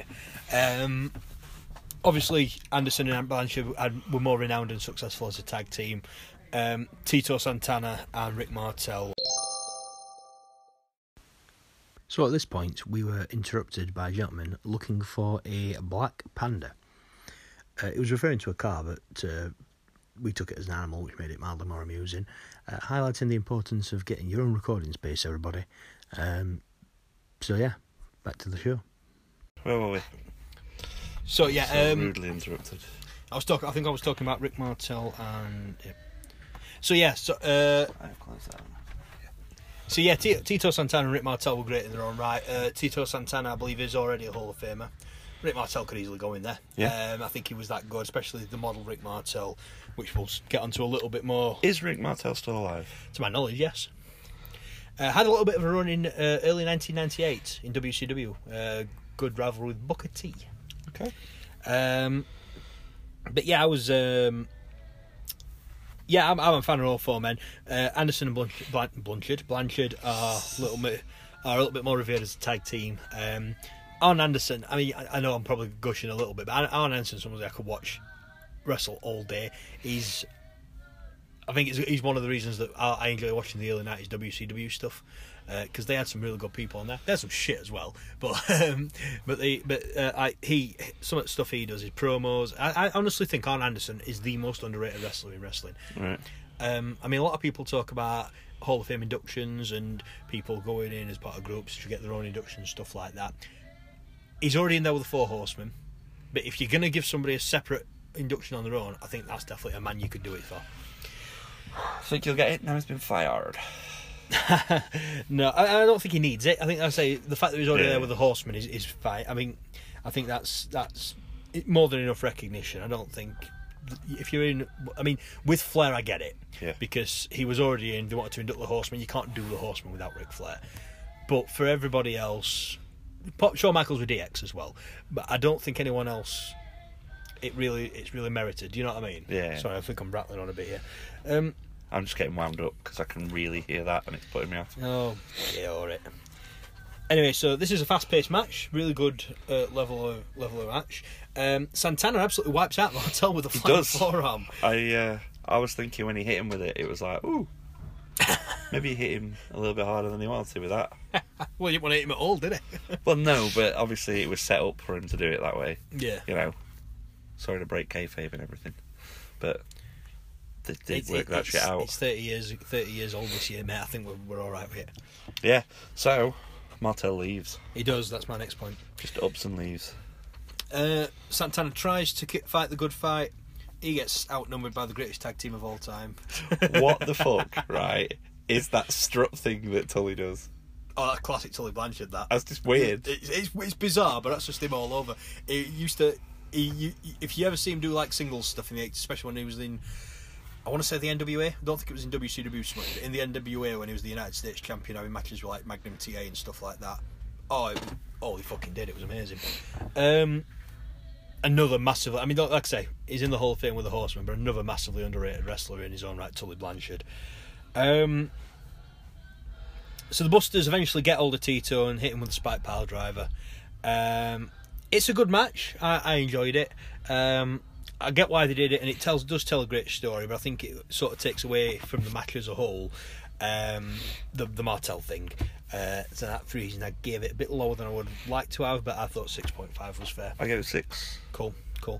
Straight away, Martel speaks to Gina Okerlunda, and Gene's just teeing it up completely, just like, Rick Martel, what are you doing? You left him high and dry. I love how Mean Gene just laid into people. Just tease him up, doesn't he? He sets the scene for everything. And I think that's why he was as great as he was.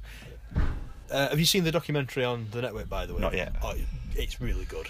I'm waiting to have a few documentaries to watch, and then when I've got some time, I'm going to watch the Progress Ospreay Havoc documentary. Yes, I haven't watched that yet. I'm going to watch the Mean Gene Okerlund one, and I'm going to watch the other one that's on there. Mark Henry? Yes. That's very good. I know you said you're not a massive Mark Henry fan. You guessed it, the Panda Hunters returned. Clearly not managing to find their mythical beast. We were of no help to them. We just wanted to record a podcast for you guys. So yeah, thank you for again. Apologies for the gaps, but sometimes these things happen. So you know. Anyway, on we go. Fucking hell! Oh, you've got some editing to do.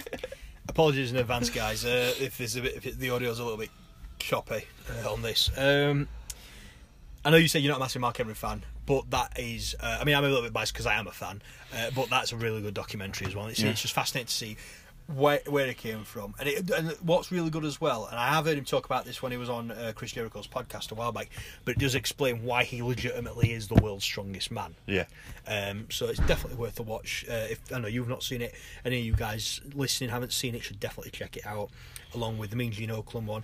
And I know it's been up a while, but as well, I know you've seen it now. Nigel McGuinness's story. The Nigel McGuinness one is amazing. So they're all so good. The production value on the stuff they do on the network is really good. It's amazing. And also, as we mentioned last time, the Andre one's amazing as well. I still haven't seen it. Watch it, it's good. Is that the HBO one, yeah? Yeah. Yeah, not watched it as yet. Anyway, Oakland is talking to Martel. This is where the model is born. Yes. You see it. He's had enough of Tito Santana. He didn't want what to do with him to begin with, and he's done with him. And then you see he becomes the model, and it sort of takes off from there for him. Okay, so Sorry. no, it's fine. Before we get into the next, I'm cold. I'm sick of it. so the finish of that match is the last bit of wrestling we see for a considerable amount of time. It is, isn't it? Yeah. This to me was like, I would have understood if they'd have done.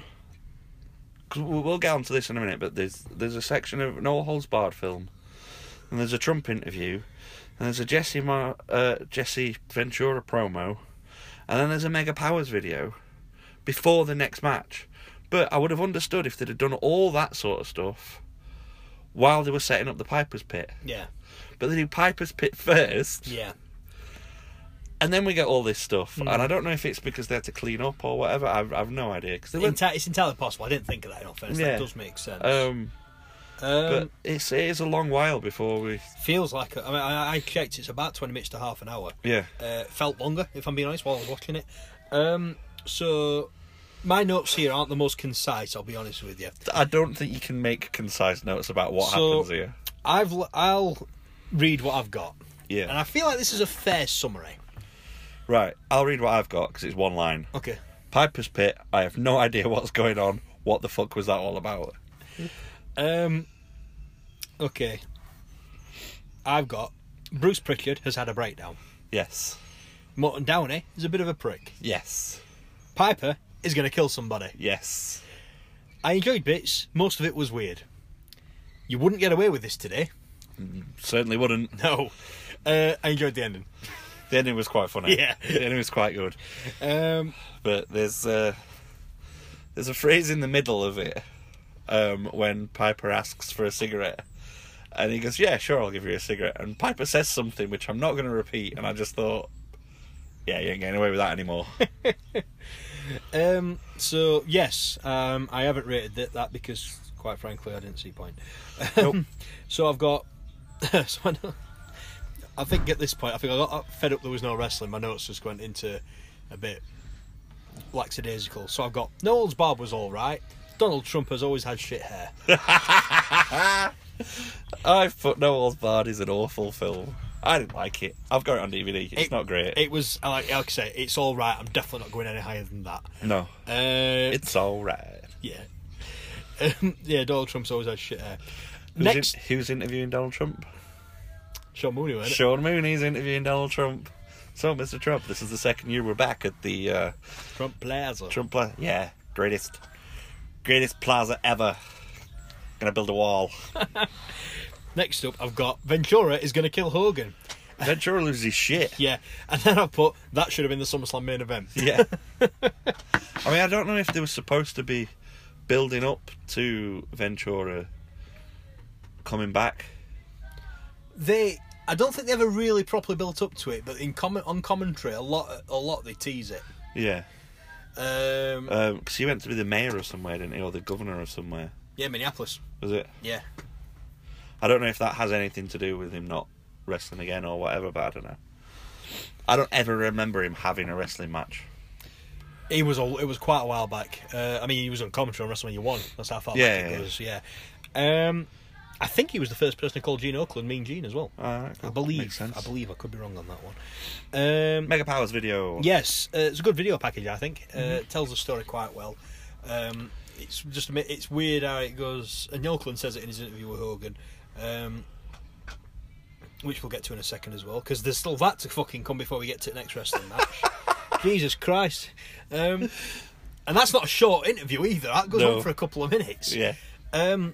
So this is a good video package. What a difference a year makes. I think it's the most apropos statement you could make regarding this. They have the SummerSlam match where they take on Andre and DiBiase. The thing with they had a bit of a mini rivalry with the Twin Towers. You see a lot of video clips of him fighting the Big Boss Man and Akeem. And then something happens and Savage just goes fucking mental. Savage goes savage. Yeah. Well, not fucking Randy Savage, Randy Man, Matthew Savage, or whatever his name was. Randy Man. Fucking Randy Man. I'm not living that down, am I? Randy Man, Randy Savage. And Ricky the Dreamboat. Ricky the Dreamboat was another good one. Oh, See, there's no complicated names in this one. there were no complicated names on them ones, you fool. Yeah, so... And then it goes to Gene Oakland and Hulk Hogan. And I've just got here, Hogan goes off on Savage, basically about what happened. And I talk about this in my notes for the main event, and I've said it before. Revisiting these, in fact, as a Hulk Hogan...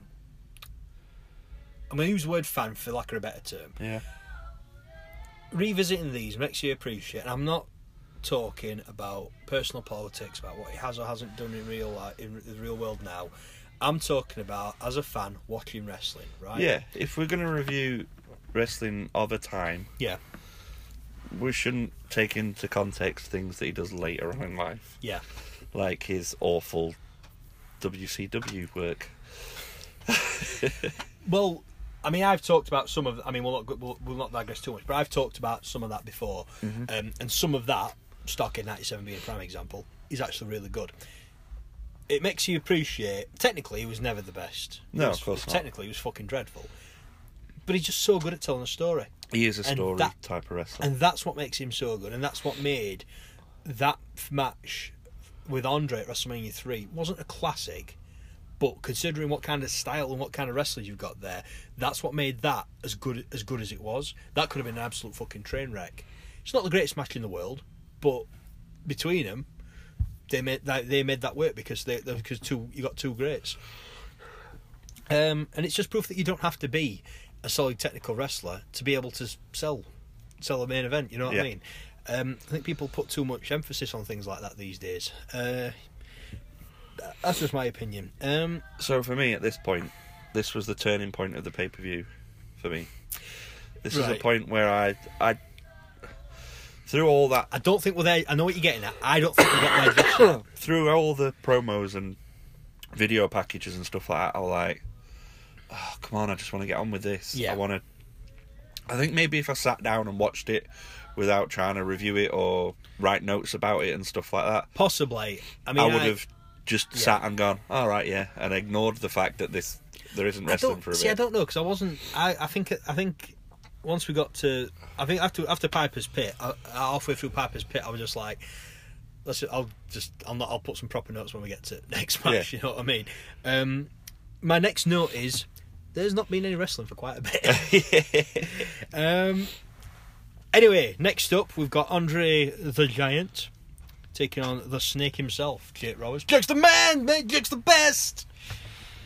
It was good. I was a fan. Big John Studd is the referee, yes. So with this, straight out of the bat, Andre dominates Jake. He's big, he's strong, he's going to kick fuck at you because he's the Giant. That makes sense. That's absolutely fine.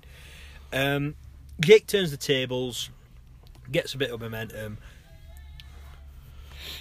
ties Andre up in the ropes. This happens all the time, doesn't it? I was just about to say exactly this is that. an Andre go-to sort of move. I was just about to say this. So I was like, does he have a balance problem? You know what I mean? Well, he's a giant. What? He's a giant. Well, Big Show don't fucking do it. Wherever he falls, he's going to get caught up in the ropes. I think Big Show's done it a couple of times. Not as often as Andre did it. I think Andre's done it at every Mania. I think he's done it in every match I've ever seen him have. I honestly, apart from the Battle Royal. In fact, no, he does it in the Battle Royal. Shout out to Jim Neidhart in the greatest elimination spot ever. Kicks him to the face in the middle of the ring. He runs and jumps over the top rope. Amazing. It reminds me of, I watched Mortal Kombat the other night. Oh, Christ. The bit where Johnny Cage is doing the filming right at the start and he punches the guy and he doesn't move and he goes, this is the part where you fall down. And then the guy just goes, oh, and then jumps on the floor. Mortal Kombat. Bit corny, still great film. I do love both of them. Both of them? Yeah. That's a controversial statement. Why? Because the second one's generally a bit shit. It is, but I haven't seen it for a long time. I've got both of them on DVD, so like if I want to watch the Mortal Kombat films, I'll go, right, I'm gonna fucking watch both of them. They're an hour and a half each, and the reason I want to watch them is because they are a bit shit, aren't they? Yeah, the first one is because the first one I remember watching when I was quite young when it first first come out. And I'm just thinking, oh, this is amazing. I'm a Mortal Kombat fan as well, Yes. obviously. This is a fucking left turn, isn't it? Well, Fuck it, we're committed. it's alright, I can bring it back. It's okay, we'll get there. And I watched it last year. I got a copy on Blu-ray. Yeah. I watched it last year for the first time in quite a while. I think I've still got a VHS at home, VHS copy at home actually. And I just remember thinking, this is a bit shit. This, but then I watched it with my sister the other day, and because she wanted to watch it for some reason. I'm like, whatever, I'm up for that, no problems. Stuck it out to the end. I was like, you know what? It weren't shit. It's corny as fuck. Oh yeah. But it's not shit. I liked it. And I haven't seen Annihilation for quite a while because I want to get a Blu-ray copy, but my memories of it don't hold it in high enough regard for me to pay what the internet wants me to pay for it. So I'm holding out on that. I'm holding out for that one at the minute. I mean, Christopher Lambert as Raiden is amazing. Yes. I can't remember the guy off the top of my head. I can't remember the guy's name who plays him in the second one. It's not Christopher Lambert. It's not Christopher Lambert in the second one. It is. It's going to do my head in what his name is. I can't remember. I couldn't tell. But he's just not as good as Christopher Lambert. He's not. No. But again, it's all right. I feel like they tried to shoehorn too many characters into it. I think that was one of the things. Yeah, it's better than Street Fighter. It is better than Street Fighter. Street Fighter is shit. Street Fighter is shit. Yes, I tell you what's shit, but good shit. Super Mario Brothers. I didn't like it. Didn't you? No, I wasn't a fan. It is shit, but it's like that level of shit where I actually find it amusing. Yeah. Still on Mortal Kombat though. Mortal Kombat 11 is soon to be released. End of April. Looking forward to it. Sonya Blade is going to be played by Ronda Rousey. Yes. Jade is going to be played by Selena Vega. Is she really? Yes. Oh, I did not know that. What's the guy called? The main bad guy Shao Kahn. with the skull mask. Yeah. Shao Kahn. New Day guy. Xavier Woods. Xavier Woods. Really? Yeah, they've all done the. I don't think he's got a deep enough voice for it. They've all done the character faces. You know when they what they call it, animation. Where they motion put the motion caption. caption. Yeah. Yeah, they've done that. I think maybe Kofi Kingston's someone in it as well. They've basically hired a load of wrestlers. Well, no, I'm not going to argue with that. They're going to be in the game as them. I don't know if they've done the voices, but they're going to look a little bit like the wrestlers. Yeah. Oh, cool. Well, I did not expect to get that left to turn, but I do like Mortal Kombat. Back on wrestling though. What? Back on wrestling. We are back on wrestling. Well played. Told you I could do it. So yeah. Anyway, so this is a slow-paced match. We're back on Andre and Jake. By the way, for anyone who's lost track. This is a slow-paced match. Not to be too much of a surprise. Jake's not exactly a high flyer. Nope. And Andre is obviously the giant. Yep. So I've got, unsurprisingly, this is a pretty slow match. Andre dominates. Yep. Jake gets a bit of offense, and then Andre gets tied up. That's where we left the match. Yeah. John Studd and Andre get into it a little bit, and the Million Dollar Man interferes. Jake the Snake does a shooting star press to win the match. I wish that was what That happened. does not happen. I've just made that up. I wish. I'm going to go on 2K19 tonight and give Jake the Snake a shooting star press. So I've got obviously a slow pace match. Andre goes after Big John Studd. Fuck knows why. We never did find out what happened to that turnbuckle pad either, did we? No. George the Animal Steel ate it. That's as good an answer as I've got for you. That's the worst bit about that. So yeah, Andre goes after Big John Studd. Ted DiBiase steals Damien. Shenanigans everywhere. Yes. Jake wins by DQ. Big fucking win for Jake Roberts, because even though it's a DQ, he's beat Andre the Giant. Still don't get why Andre went after Big John Studd. I know they've got previous, but that was 5 years ago. I think you've got to let it go, you know what I mean? Yeah. I thought, all things considered, this was an alright match. See, this is, if you're going to do a DQ ending, this is the kind of way you should do it. I think it made a bit more sense. You know, it all kind of spiraled a bit out of control, but they got a semblance of order, and we did have a winner. And I gave it 6 out of 10. Yeah. Initially I went for a 4, but I think I'm going to give it a 5, because it wasn't actually that bad. I think the fact that I was bored through the other bits, and then this was a slowish sort of match, annoyed me. But thinking about it, makes sense. I think I'm gonna give it a 5. Yeah.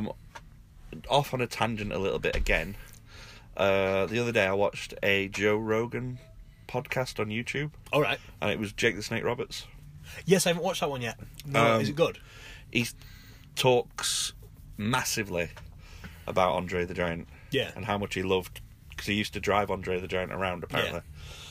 Talks about road stories, about... Sorry, go on, sorry. Talks about road stories, about hanging out with Andre and like what he was like as a person. Yeah. And Jake the Snake's just like, Andre was the biggest practical joker you'll ever meet. Yeah. The video that I watched was in different sections, so I don't think I watched it in chronological order. And the only bit at the moment I can remember is him talking about how many beers Andre drank. And then there was a part in a lift where everybody got in this lift and Andre was already in it and he wanted to ride in the lift alone. So he just farted. And everyone was like, get out. Everyone just get out. And Andre just stood in the lift going, ho, ho, ho, ho. Do you know, on Joe Rogan's podcast, when he has people like that on, I think one of the reasons I don't listen to his podcast all the time is because, not because it's bad, because it's not, it's really good, but sometimes with the guests they have, because obviously there's a lot of MMA stuff, the subject matter is not always the most appealing to me. Yeah. So when he has people like Jake the Snake Roberts, Diamond Dallas Page, the Jesse Ventura one he did was great. That gets me interested, so I like to listen to those ones. It doesn't always keep me interested when it's the UFC guys, not because it's bad, but I'm just not the biggest MMA fan. Yeah. But yeah, check out Joe Rogan's podcast. You might enjoy it. You never know. It is very good. So Tony Schiavone is alive. Yay! He interviewed Sensational Sherry. Sherry doesn't like Robin. I feel like it's a missed opportunity to have a match. Yes. There's a lot of shit that happened before, as we just talked about. Yep. Could have had a match in there. And I feel like I feel like there's a couple of matches in the next few minutes we're going to cover that could have easily fucking replaced. Next up, we've got Hammer and Honky. Yes. Versus the Hart Foundation. While you're doing that, I'm going to allow you to talk about the match. I'm going to go out the toilet. Okay. So, brilliant. So, Hammer and Honky, Greg Valentine and the Honky Tonk Man. Sorry. Bit of a weird pairing, rhythm and blues. So they had a bit more of a proper run a little bit later down the line, sort of mid to late 1990. But this was the first time seeing him as a pair. Looked a bit weird coming out. Honky Tonk Man didn't have a guitar, and Greg Valentine just looked a bit pissed off, really. Not really sure about that team to start off with, but the Hart Foundation, great. Neidhart and Bret Hart are fantastic. They're one of the great all-time teams, and this was a good match to settle a bit of a running story. So the Hart Foundation, obviously formerly of Jimmy Hart's stable, and they were, for whatever reason, sold out. He sold their contract to the Rougeau brothers. So that's how the Rougeaus became heels and the Hart Foundation subsequently became faces. They had I forget who the third man was on the Hart team, but they had a 6-man 2 out of 3 falls tag team match at the Royal Rumble against the Rougeaus and Dino Bravo. I think it might have been Jim Duggan, but I'd need to check that. But yes, that was that was the lead up to this match. So the Harts are great. Just said that. Wasn't too sure about the Hammer team, as I mentioned before, but they definitely got better as the match went on. Not too much of a surprise when you've got guys like Greg Valentine. Greg Valentine, I've said before, there's a place for someone of his style in today's wrestling. The Honky Tonk Man, not the greatest technical wrestler, but still pretty decent. So he when they went on and had a decent sort of match. Hey. And so it was a really good technical match, and they might sort of trading blows. The Hearts steal a win using the megaphone, and they got the victory. And I'm glad you're back because I was fucking dying there.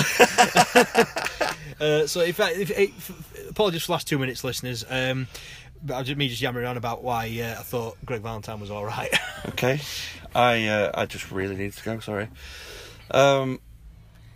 I've never seen Greg the Hammer Valentine smile. That's one of the things I said. He couldn't come back with the blood for. Honky Tonk Man in the Hall of Fame this year? Yes. I think deserved.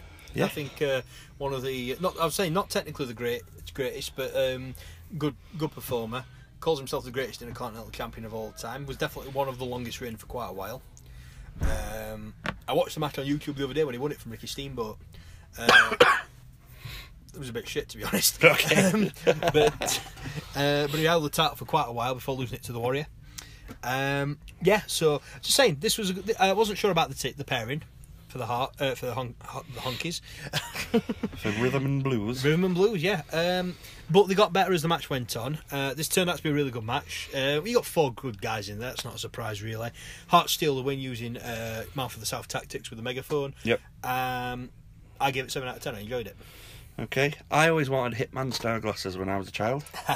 I bought some. If you was in Sheffield, probably I'm gonna say up to like 98. It may have gone sooner than that. I'm not sure, but definitely it was in the 90s. Bottom of Fargate in Sheffield, there was a massive roundabout, and it was called the Hole in the Road. Yes. And it's where you could go underground. Yeah. And you got to different parts of Sheffield. When you walk down from Fargate with a wind in your eye. Don't you know that? Yeah, it's my mate's song. Yeah, it's quality. It's going to charge us for you singing that. No. Well, what was the other one we did a few months ago? It cost £1, that one. Cost £1, yeah. Shout out to Big Sean. Stealing your songs. Yeah, there was a man under the Hole in the Road selling Bret Hart glasses. Really? Yeah. Brilliant. He also sold lighters and knockoff whatever you wanted, I think. Yeah. It was a bit dodgy. It was one of those that if the police walked down, he legged it. So I bought some. They broke an hour later. Devastated. Yeah. The match starts. My notes are the match starts. Couple of atomic drops from the Hitman. Double teams from Honky and Valentine. Valentine does something weird with a shin protector. Bret takes the brunt of the beating, being in the match the most, while the Rhythm and Blues do quick tags. Anvil tags in, changes the match completely. Megaphone gets thrown in. Bret hits Honky. Faces win by cheating again. The other thing I picked up on here, there were a couple of instances. I think it happened in the Rougeau Bushwhacker match as well. Mm-hmm. Does the referee get to 3 before they break the pin up? Yep. He does. It's just... Yeah. Because it happened in the Rougeau's match as well, didn't it? Yes. I did quite like Bret Hart's execution on the pinfall, that excellence of execution. Yeah. Where he hits Honky Tonk with a megaphone and just stares at Greg Valentine. made better by the fact that Valentine's coming towards him to break the pin up while this is happening. Yes. Oh. Yeah, the pin was weird. I agree with that. The pin was weird. So, bearing in mind, although I have seen this previously to our rewatch, it's been a while since I watched it. I thought that this next match was the last match before the main event. Yes, I expected that. The way they hyped it up, the way they promoted it, and the way it was put forward, so it might be. Kind of get it. It was the Intercontinental Championship match. Yes, it was the Ultimate Warrior versus Ravishing Rick Rude. Warrior physical without being explosive in the early going. Yep. Not a technical marvel, we all know that. Rude sold his back injury, I thought, extremely impressively. Yes. I haven't noted this down. Is this the one where Warrior picks Rude up and throws him when he can't carry him? Is it this one? Yeah, it happens a little bit later. What I've got is Rude starts like a promo thing, calling everybody Atlanta sweat hogs, which is a great insult. Then tells like all the women that they're going to fancy his body and that stuff. Then he takes his robe Standard off. fare for Rick Rude. Yeah, Warrior runs down, jumps straight in, starts beating on Rude. Bear hug. Obviously to help with the back injury angle sort of thing. Warrior then picks him up for a power slam and then just falls forward. He like runs and falls forward and slips. Like loses his footing, then just loses and control. he almost throws him out of the ring. Yeah, he almost goes through the middle ropes, and it looks quite bad. There's a couple of times when he throws Rude into the corner posts. Yeah, and Rude's fucking throws him, doesn't he? Yeah, and Rude's just like, ugh. There's a bit with Bobby Heenan where the camera cuts to him and he's getting something out of his pocket. Yeah. And then we never see what that is, and it's never explained, and it's never used. Does it, Monsoon mentions it, doesn't he? He goes, what's he doing? He's doing something in his pockets, yeah. And then nothing. And then nothing. Nothing. So Warrior does the whole explode into life, starts running, shoulder blocks, clotheslines, all that business. Yeah. Goes to the big splash, does not get the big splash. Nope. Gets the knees. Almost to the midsection, but his aiming's a bit off, so he could have just not hit him.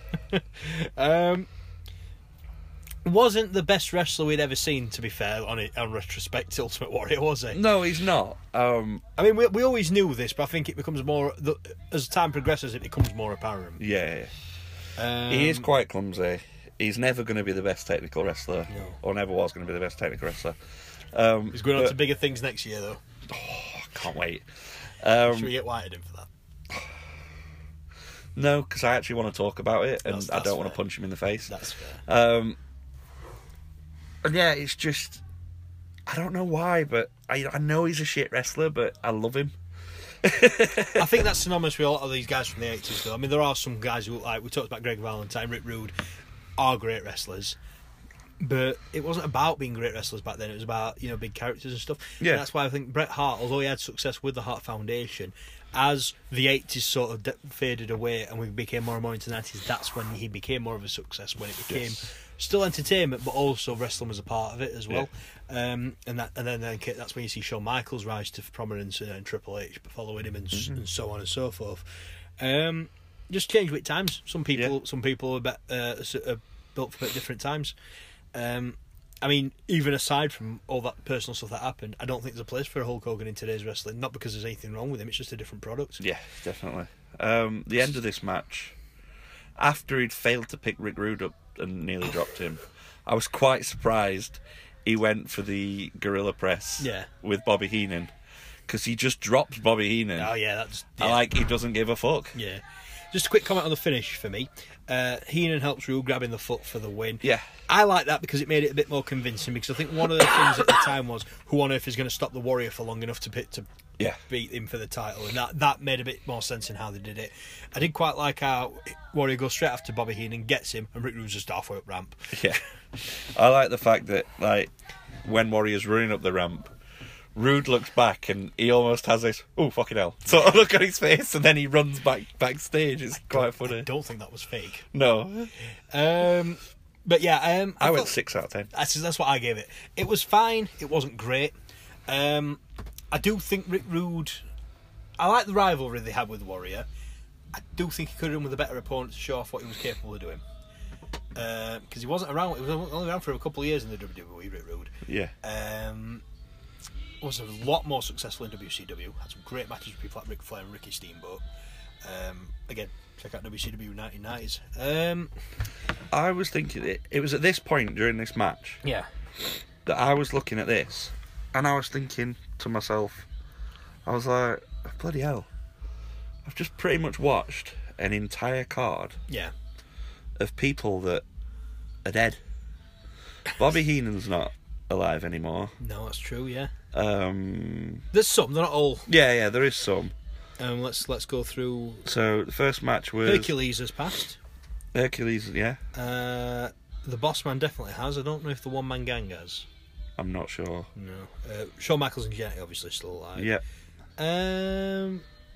Brutus and Ted DiBiase is still alive. Virgil is. Virgil. The Bushwhackers and the Rougeaus are both alive, I think. Okay. Mr. Perfect and Owen Hart. Both passed, yeah, you're absolutely right. What else we got? Demolition. I don't think that Mr. Fuji, I think, has, but I don't know if the Powers of Pain have. Demolition definitely haven't. Dino Bravo and Robbie Garvin. Dino Bravo has passed. I don't know about Ronnie Garvin, but Dino Bravo has. The Brainbusters. They're both still going. Strike Force. Yeah, again, still both okay, I think. Sadly, Donald Trump's still with us. Roddy Piper has passed. Andre has passed. Big John Studd, I believe he has, yeah. Jake Roberts has not. Yep. Sherry's passed away. Yep. Anvil. That's it. Oh, and then Rude and Warrior, obviously. Rude and Warrior. And then we're on to... I don't know about Bad News Brown. Heenan's. We mentioned Heenan. Heenan has, and Savage has. And then Savage has. I don't think Bad News Brown has. Duggan definitely hasn't. Yeah. And I don't think the Red Rooster has either. So... But yeah, it just hit me like halfway through, and I was like, oh, that's mental. Think about that, right? And you're right, it is mental. But then take a second and think about this. On 2nd of April this year, this is a 30-year-old show. Yeah, true. Now, but most of these men are, I would imagine, 20s. Some will be mid-30s, pushing 40s. Yeah. So 30 years down the line, they're going to be pushing 70. Yeah, and I mean with the culture back then as well, it's not. Are you saying that they weren't the most healthy of people with their beer drinking? I'm saying it's smoking cigarettes. It should be taken into consideration. Lifestyle choices. Anyway, you said that when Andre the Giant and Jake Roberts came out, that was a turning point for you. This was my turning point. Okay. So we got Bad News Brown. Yeah. Taking on Hacksaw Jim Duggan. Yeah. I'm going to read what I've got here. Okay, I ain't got much. Brown jumps Duggan off the bat. Yes. Not going to be a lot of wrestling here. No. There wasn't. This is just a straight up fight. Yep. I don't really see the point in this. Nope. 3 out of 10. Bad News Brown versus Hacksaw. Not a good match. It's clunky. It's a brawler style match. It's pretty short. And it ends with a double DQ. Chair versus 2x4. Yeah. This is shit. 3 out of 10. Right, next one. Red Rooster versus Bobby Heenan. Yep. I've got was over instantly. Rooster looked alright for 20 seconds. Red Rooster did a promo before. It was longer than the fucking match. It was. And I've written, Red Rooster is annoying. He needs to shut up. I don't like his hair, and I don't like his face. I gave the match 2 out of 10. Okay. I would like to quickly talk about the Red Rooster. You can do that. Well, basically, the thing was, back in the 80s, obviously Vince McMahon gave people gimmicks and whatnot. Terry Taylor, who was the Red Rooster, thought it was a piss take. I imagine he did. No, but this is the thing. Because he thought it was a piss take, he didn't properly go with it. Right. So he treated it like he treated it, whatever the correct English is, like it was a rib on him. Yeah. And I forget what it was. I think it was Bruce Prichard doing an interview with somebody and saying it wasn't a rib. He didn't appreciate the gimmick. He didn't want to do the gimmick. But if he'd have run with it, he could have been maybe not a mega star, but he would have been a lot more successful than he was. Yeah. But that some gimmicks in WWE were fucking ridiculous, and some people are still doing those gimmicks. Oh, don't get me wrong. It's a stupid as fuck gimmick. Yeah. But he actively disliked it to the point where he did what he was asked to do, didn't make it his own or anything like that. Yeah. You take a Dusty Rhodes, for example, and the conspiracy theory with Dusty Rhodes in WWE was only around for about a year or so, but the conspiracy theory with Dusty Rhodes was they gave him the polka dots and all that stuff to take the piss out of him. Right. And he just went, fuck this, I'm going to have some fun with it, and got over as fucking a year and a half. Yeah. You know what I mean? And people remember... I mean, obviously, he did great work with NWA and WCW as well, but people remember Dusty Rhodes for how great he was and for how much fun they had watching him wrestle, you know what I mean? Yeah. Don't get me wrong, I don't know if Terry Taylor would have been that successful. I really don't think that, like, you could have put Dusty Rhodes in anything. As long as you give him a microphone, he's going to be over as fuck. Yeah, absolutely. But the thing is, like I said, I mean, don't get me wrong, I don't know if this is fact or not, but it's the rumour that they tried to hamper him by doing that. And he basically just went, no, well, I'm going to have some fun with it. And, you know, that's why he's one of the greatest. Yes. But that's... Can't wait to watch some Dusty Rhodes matches. Do we get any? We get There's one on... We get one. Is there one on 6? Yeah. That's the only one I can think of. Yes. The Dusty Rhodes, baby. Well, because he debuted just after this, and he left just before 7. Right. Anyway, my notes on this match are Rooster versus Heenan. Heenan comes down with the Brooklyn Brawler for some reason. Rooster wins in about 2 minutes. Is it even that? Brawler attacks the Rooster. I'm getting a 1. How hard did he hit that ring post? Yeah. He sort of hit it and bounced back. Yeah. The managers bump like fuck, don't they? Yeah. Bobby Heenan, he's of an age, Yeah. he's still doing some wrestling stuff. Hits that fucking turn post or whatever it's called. Ring post. Ring post, turn post. I was thinking turnbuckle and ring post. And also takes that fucking drop from Warrior. Yeah. Jesus. So you gave it 1. I gave it a 1. I completely understand. I think the reason I gave it a 2 was more than likely, excuse me, because of that fucking turnbuckle bump. Yeah.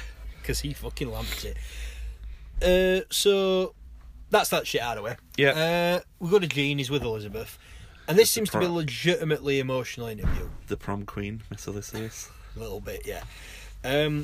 She's struggling. It's obvious if this isn't legitimate, she does a really good job of this. Right, before we get on to this, Miss Elizabeth actually married to Macho Man? Possibly, or I don't know. that a thing? They got married at SummerSlam 1991. I don't know if that wrestling was real. married. That's what I'm saying. I don't Right. know. I feel like they were definitely together for a spell. Whether they got married or not, I would have to do some research. Okay. So yeah, she's talking to Mean Gene, and she's concerned. Yeah, well, she will be. She likes both guys. She's going to be in a neutral corner. Yep. I'm already bored. She's not been the Ultimate Warrior, ain't she? Is she? Is that what's happening? I don't know. She's like, I like these guys. Elizabeth is. This is probably the daft thing, a bit of an insensitive thing to say after I've just made that comment, but Elizabeth sadly has passed away as well. Yes. Not because she knobbed the Ultimate Warrior. No. I know we don't actually think that's real either. No, absolutely not. No. What have I done? So they do the interview, right? And then that's the last thing you're going to see before the match starts. Sets the scene. For no reason whatsoever, I know where this is going. I've just got Tony says hi. Yeah. Because it cuts to Tony Schiavone, who goes, wow, the main event's next. Back to you, Gorilla. And it didn't even go to fucking Gorilla. What he says is, the exact words are, okay. Wow, I've come back here to the dressing room. There's no one here. Everyone's moved out to watch the main event. Back to you. And then Sean Mooney, still in the crowd. Yes. And a load of people jump round him. Get that man a fucking ticket. One guy jumps in front of the camera and he's like, yeah, I'm here. Yeah. Pal, get out my fucking way. Ultimate professional for me, Sean Yes. Mooney. And then we have the main event. It takes fucking ages to get started. It does, that's true, yeah. I looked at the time, there was 30 minutes. I think there was 32 or 33 minutes left. That sounds about right. I had it about that time, yeah. Oh, can't stop coughing. The match doesn't start for 10 minutes. Surely it's 10 minutes. And he's dicking about, running around the ring. And... Yeah. So straight away you can see the difference in the styles here. There's one Hall of Fame class wrestler in terms of wrestling ability, and it ain't fucking Hulk Hogan. Yeah, I mean Savage is, in terms of ability, a cut above. You can see that. An idiot could tell you that. You know what I mean? We touched on it earlier with Hogan, though. That's not what he's all about. He's all about telling the story. And I think between these two, and I'll get onto the specifics of why I think this is so great in a minute. But you can see the difference in the styles. Savage does the heel bit really good. He's not in a rush to get it to tangle with Hogan, and he's doing a lot of the legwork. Yeah, he's doing a lot of the leg. I've got it down here. Macho Man's carrying this match. Yeah, I think that's in terms of wrestling. I think that's fair enough to say. Yeah. Hogan gets busted open. What is the point in that, and what move? Probably one of them, I don't know, but probably one of them elbows he throws it. Yeah, right. Because I was watching it and I'm thinking, I haven't seen him hit him with anything that should cause him to start bleeding. Yeah. There's also a point before this. He probably blades himself like Lou Albano. Have you seen that? Yeah. Not quite as not Billy Jack Haynes level, but Lou Albano was fucking good. There's a point before this as well where they're in some kind of lockup, and Macho Man's grabbing Hogan's hair. So Hogan just grabs the front of his trunks and throws him out of the ring. Yeah. Both these wrestlers are cheating bastards. Hogan, it's not a secret that Hogan was a No, dirty I suppose. fucking And then he bastard. stands on his face at one point, doesn't he? Just like, Yeah. oh, cunt. But yeah, I mean, I mentioned it earlier. Both guys are great at telling a story. I think the story they tell here in terms of the match they're trying to sell is amazing. Elizabeth plays a part as well for a degree, where she's trying to show concern. She stops Hogan from sending Savage into the post. You know, she gets in Savage's way more than once. Hebden just goes, "Nah, then you fucking sling your hook." Yeah. The finish kind of just like explodes out of nowhere. Hogan rallies after the... I missed the elbow drop. So he hits the elbow drop, kicks out. How fucking far did he throw him? He went a long way, didn't he? He did. He kicked out. He kicked out. So close. Hogan rallies out of nowhere, nails the boot, hits the leg drop, wins the match. 2 times the heavyweight champion of the world. Yep. I wish I'd done a bit more comprehensive notes for that, because I really enjoyed that. I think that's a very, very underrated WrestleMania main event. Really? I think so. I don't think it's one of the greatest. I'm not going that far, but I think it's, when people talk about good main events, I don't think that gets talked about as much as it should. No, I think storyline wise, definitely. I think actual what happens in the match could have been done a lot better. Okay. I think maybe it's because it took so long to start. I know that's building up of a story and stuff like that, but I don't know. I got a little bit bored when it was going a bit slow. Things like that can have an impact, because I mean, we've talked about it. I don't know if we talked about it on here before, but like last year's WrestleMania's biggest case in point. Now, bear in mind, obviously, we are English. We live in England. We are. That is apparent with our accents. Yes. What that means is there's a time difference. Yeah. So when you've got a wrestling event that starts at 10 in the evening and is going to run till 5 in the morning, yes, and then you have to wait 6 to 7 hours for the main event, and they put a main event on that is Brock Lesnar versus Roman Reigns, it ain't going to be the greatest match in the world to begin with. You know that going in. You know that before you know that when you wake up in the morning getting ready for that at the night. Yeah. Just a matter of interest, because I can't remember. What was the main event at WrestleMania 33? 33? Yeah. Don't want to talk about it. Yeah. No, so you did that on purpose, you prick. I did. But the point I'm getting at is, and even if you're in America and you're on the local time, that's still a long time to be watching a wrestling show. Yeah. You're getting jaded, especially the people in the arena. You're getting jaded. You know, you're tired. You're hyped for it, but you've only got so much energy. Yeah. And then the main event is fucking shit, and it's like, I do think, I've said this before, I do think I need to go and watch that main event again, because I don't believe I've watched it since I saw it live. And although I'm not expecting, I genuinely can't remember what it is. Although I'm not expecting a classic, but I think my situation, because I did stay up to watch that live, tarnishes my memory of that. So I do think I need to see it again. Tangent. Are you just not going to tell me?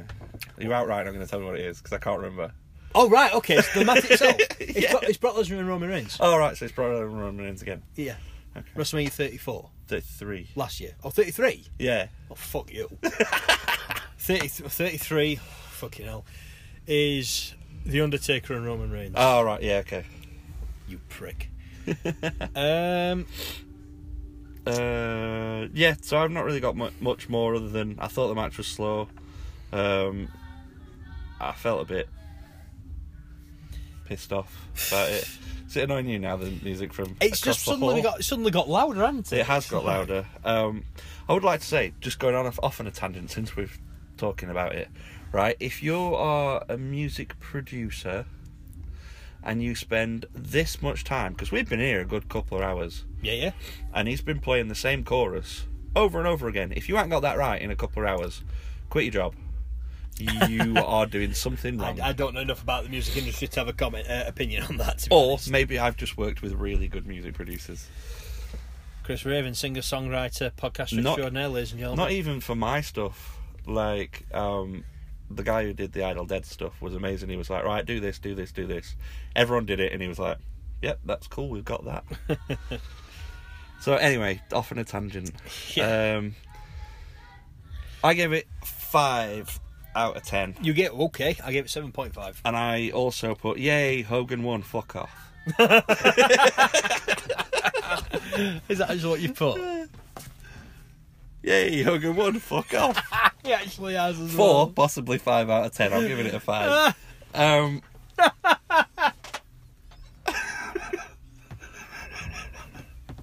I can't believe that's popped you so much. I don't know why. I think that's just right funny. On a whole, this WrestleMania started brilliantly. Are you done with the match? Are you happy to Not as done as you from sound. Do you know what? Can I be honest with you? I can't believe people listen to this. Why? Because we fucking spiral, don't we? Well, never mind. It's alright. Oh, right. There's going to be some fucking weird editing in this, by the way, guys. It's alright. So apologies for that in advance. Hey, you're alright. Hey. Just my closing summary. Not too big, just not too expansive. Just a quick thing. I thought it was a great show. It was let down by some really fucking stupid, pointless matches and segments. But I mean, call me sentimental. Maybe it's nostalgia. But I did enjoy watching it again. Like whereas we've done a couple like WrestleMania 2 and 4, for example, the ones that jump out at me. I remember enjoying them when I was younger, watching them back and being a bit disappointed. Yeah. There were bits that I was a bit disappointed with this one, but I thought on the whole I actually really liked it. Okay. I gave it 7 out of 10 overall. Okay, so I got on a whole. It started brilliantly. It felt long. Like it felt like a long pay-per-view to watch. Do you know what? Right? As it got to the Piper's Pit, it really went downhill for me. There was some great matches and there were some awful ones too. It's not the worst one, but it's also not the best one. I expected it to be far better. 6 out of an overall 10 points. Very fair. So, what we've seen, what did you think was better than this? I don't remember your individual scores. I can't remember. Love that review system. Was it WrestleMania 3? I can't fucking remember which one's which. 1 definitely not. Yeah. I have a hard time thinking it was 2. And I don't think it was 4 from what you said. I can't imagine. 4 was the tournament, wasn't it? 4 was the tournament. 2 was the 3 venues. Yeah. And number 3 was the Silverdome, Hogan and Andre. I think maybe the Hogan and Andre one I enjoyed better. Okay, that makes sense. I can see. I don't necessarily agree. But I would have to go back through. Yeah. But what I'm thinking of doing, because I've still got all my notes saved. What I'm thinking of doing when we get to 10, when we get to episode 10. Yeah. I'm going to look at all my ratings and I'm going to put them into a top 10 of the first 10. Cool. I don't still have mine, so that's. I mean, we can just listen back to the end of the episode. Yeah, that's cool. See what you thought of it. Yeah. So. I have got this to say on closing of this. The closing ceremony. So, I've given it a 6 out of 10. Yeah. WrestleMania 6 is next. This Mania I've watched almost every year since it happened. I can't wait to review this one, although I am a little bit scared that it won't live up to my expectations having to review it rather than just watching it, because of the great matches I remember before, and also the 2 worlds colliding. It's Icon versus Icon. It's Hero versus Hero. We've got Warrior versus Hogan. Main event. It's going to be amazing. It's the ultimate challenge, brother. And it's just fantastic. See, I didn't hit you with an interesting little factoid last time. Got rolling into WrestleMania 5. I don't think I'm going to surprise you, Ian, for WrestleMania 6. I feel like you would know them all. I don't know massively ins and outs of everything. Okay, so I know some of the matches and I know what happens. I can remember most of it. This might be real common knowledge to a lot of people listening.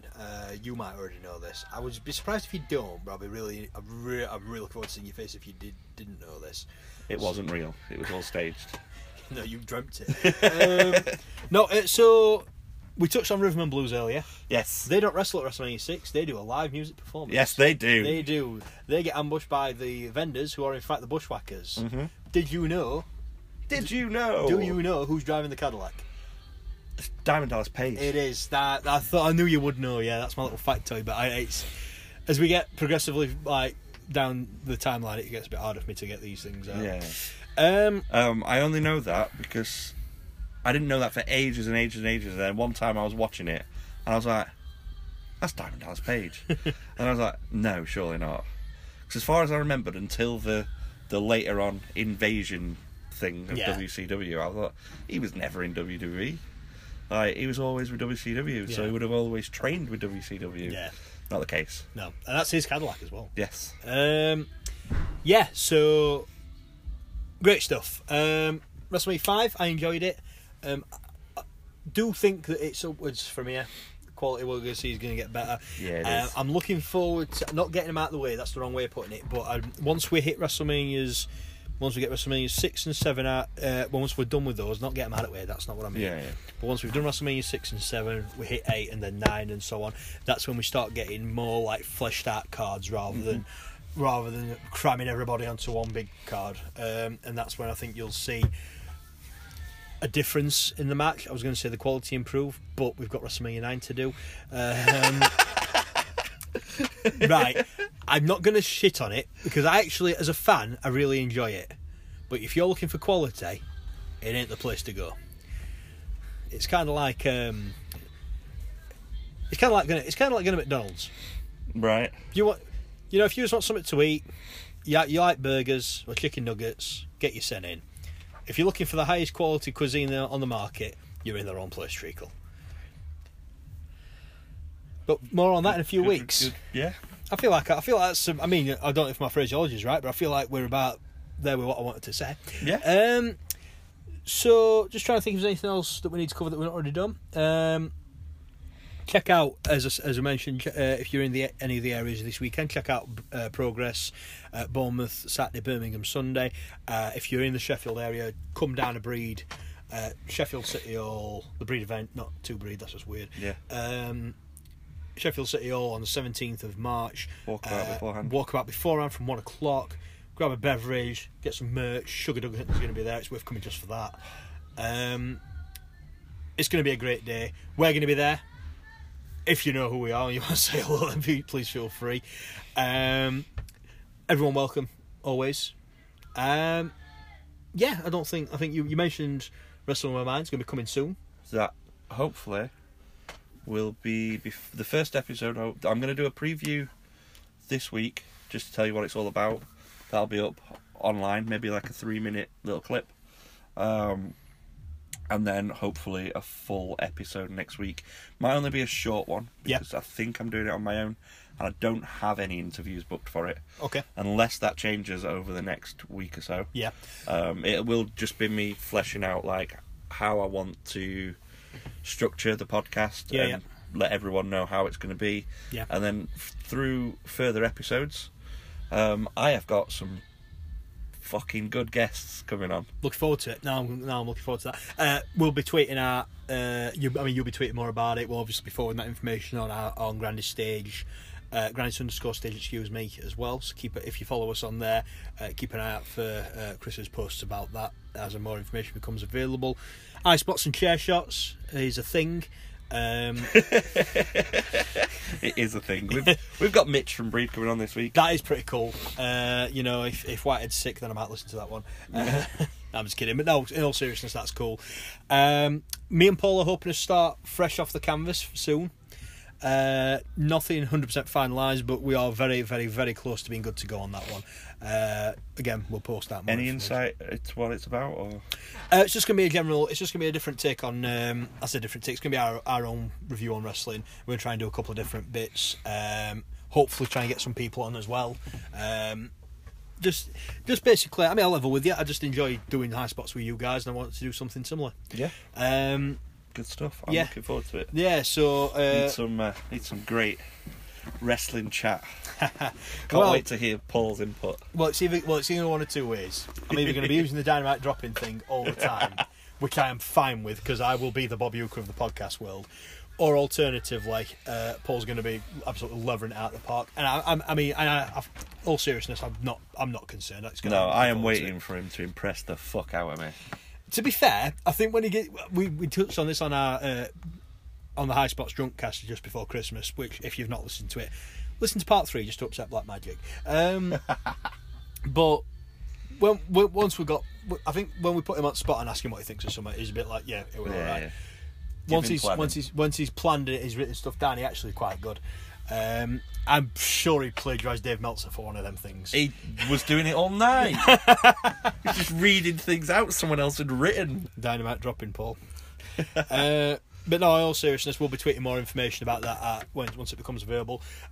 So we're doing a lot of podcasting stuff at the minute because we like to talk about. We've got things to talk about, and we like to talk about wrestling. We like to talk about other shit, and we like to communicate. Mm-hmm. I think that's important. And going back to what we said at the start, don't be afraid to communicate with each other.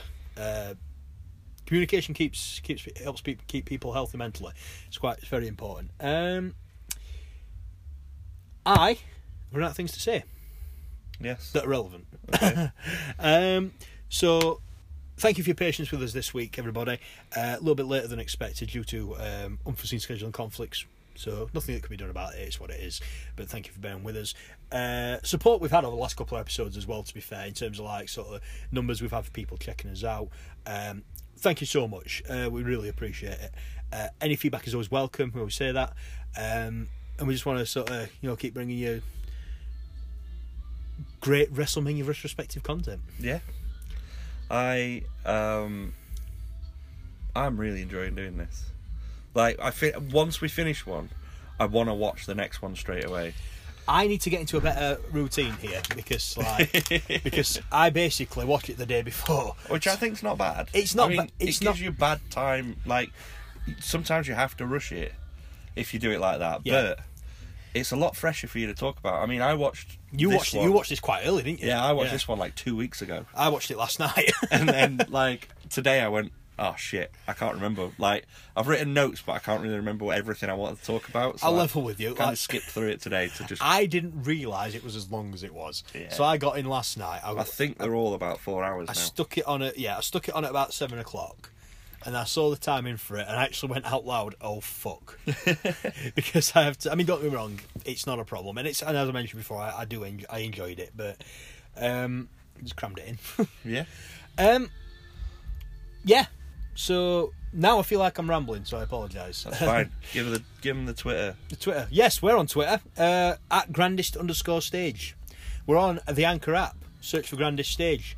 Send us things. We're on all your podcast services, and I mean all the podcast services. Yeah. We're on iTunes. We're on Google eventually. We're on Spotify. We're on Stitcher. We're on Pocket Casts. What the fuck is Pocket Casts? I don't know. But we're on it, so check us out. Breaker. I'm sure we're on something else. We're on Anchor. You can listen to us on that as well.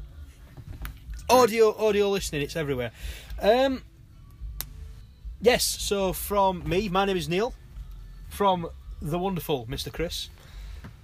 Thank you very much for listening. I appreciate you putting up with 1, my coughing through the whole of this episode. 2, the interruptions. It's 3, me needing to go for a week halfway through. If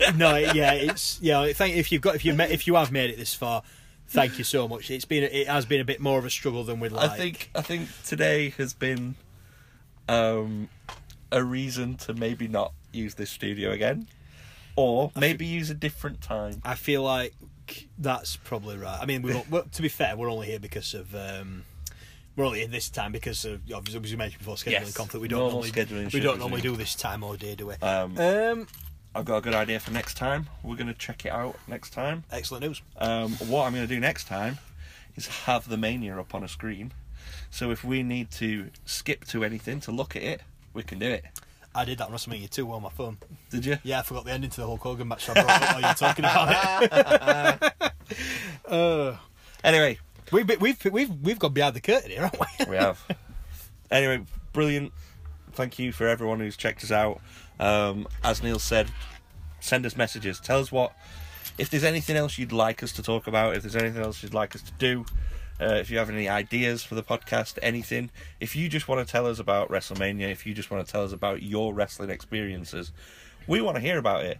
Last episode, we had a few Twitter people coming in, talking to us. At Breed, I'm going to take my microphone with me.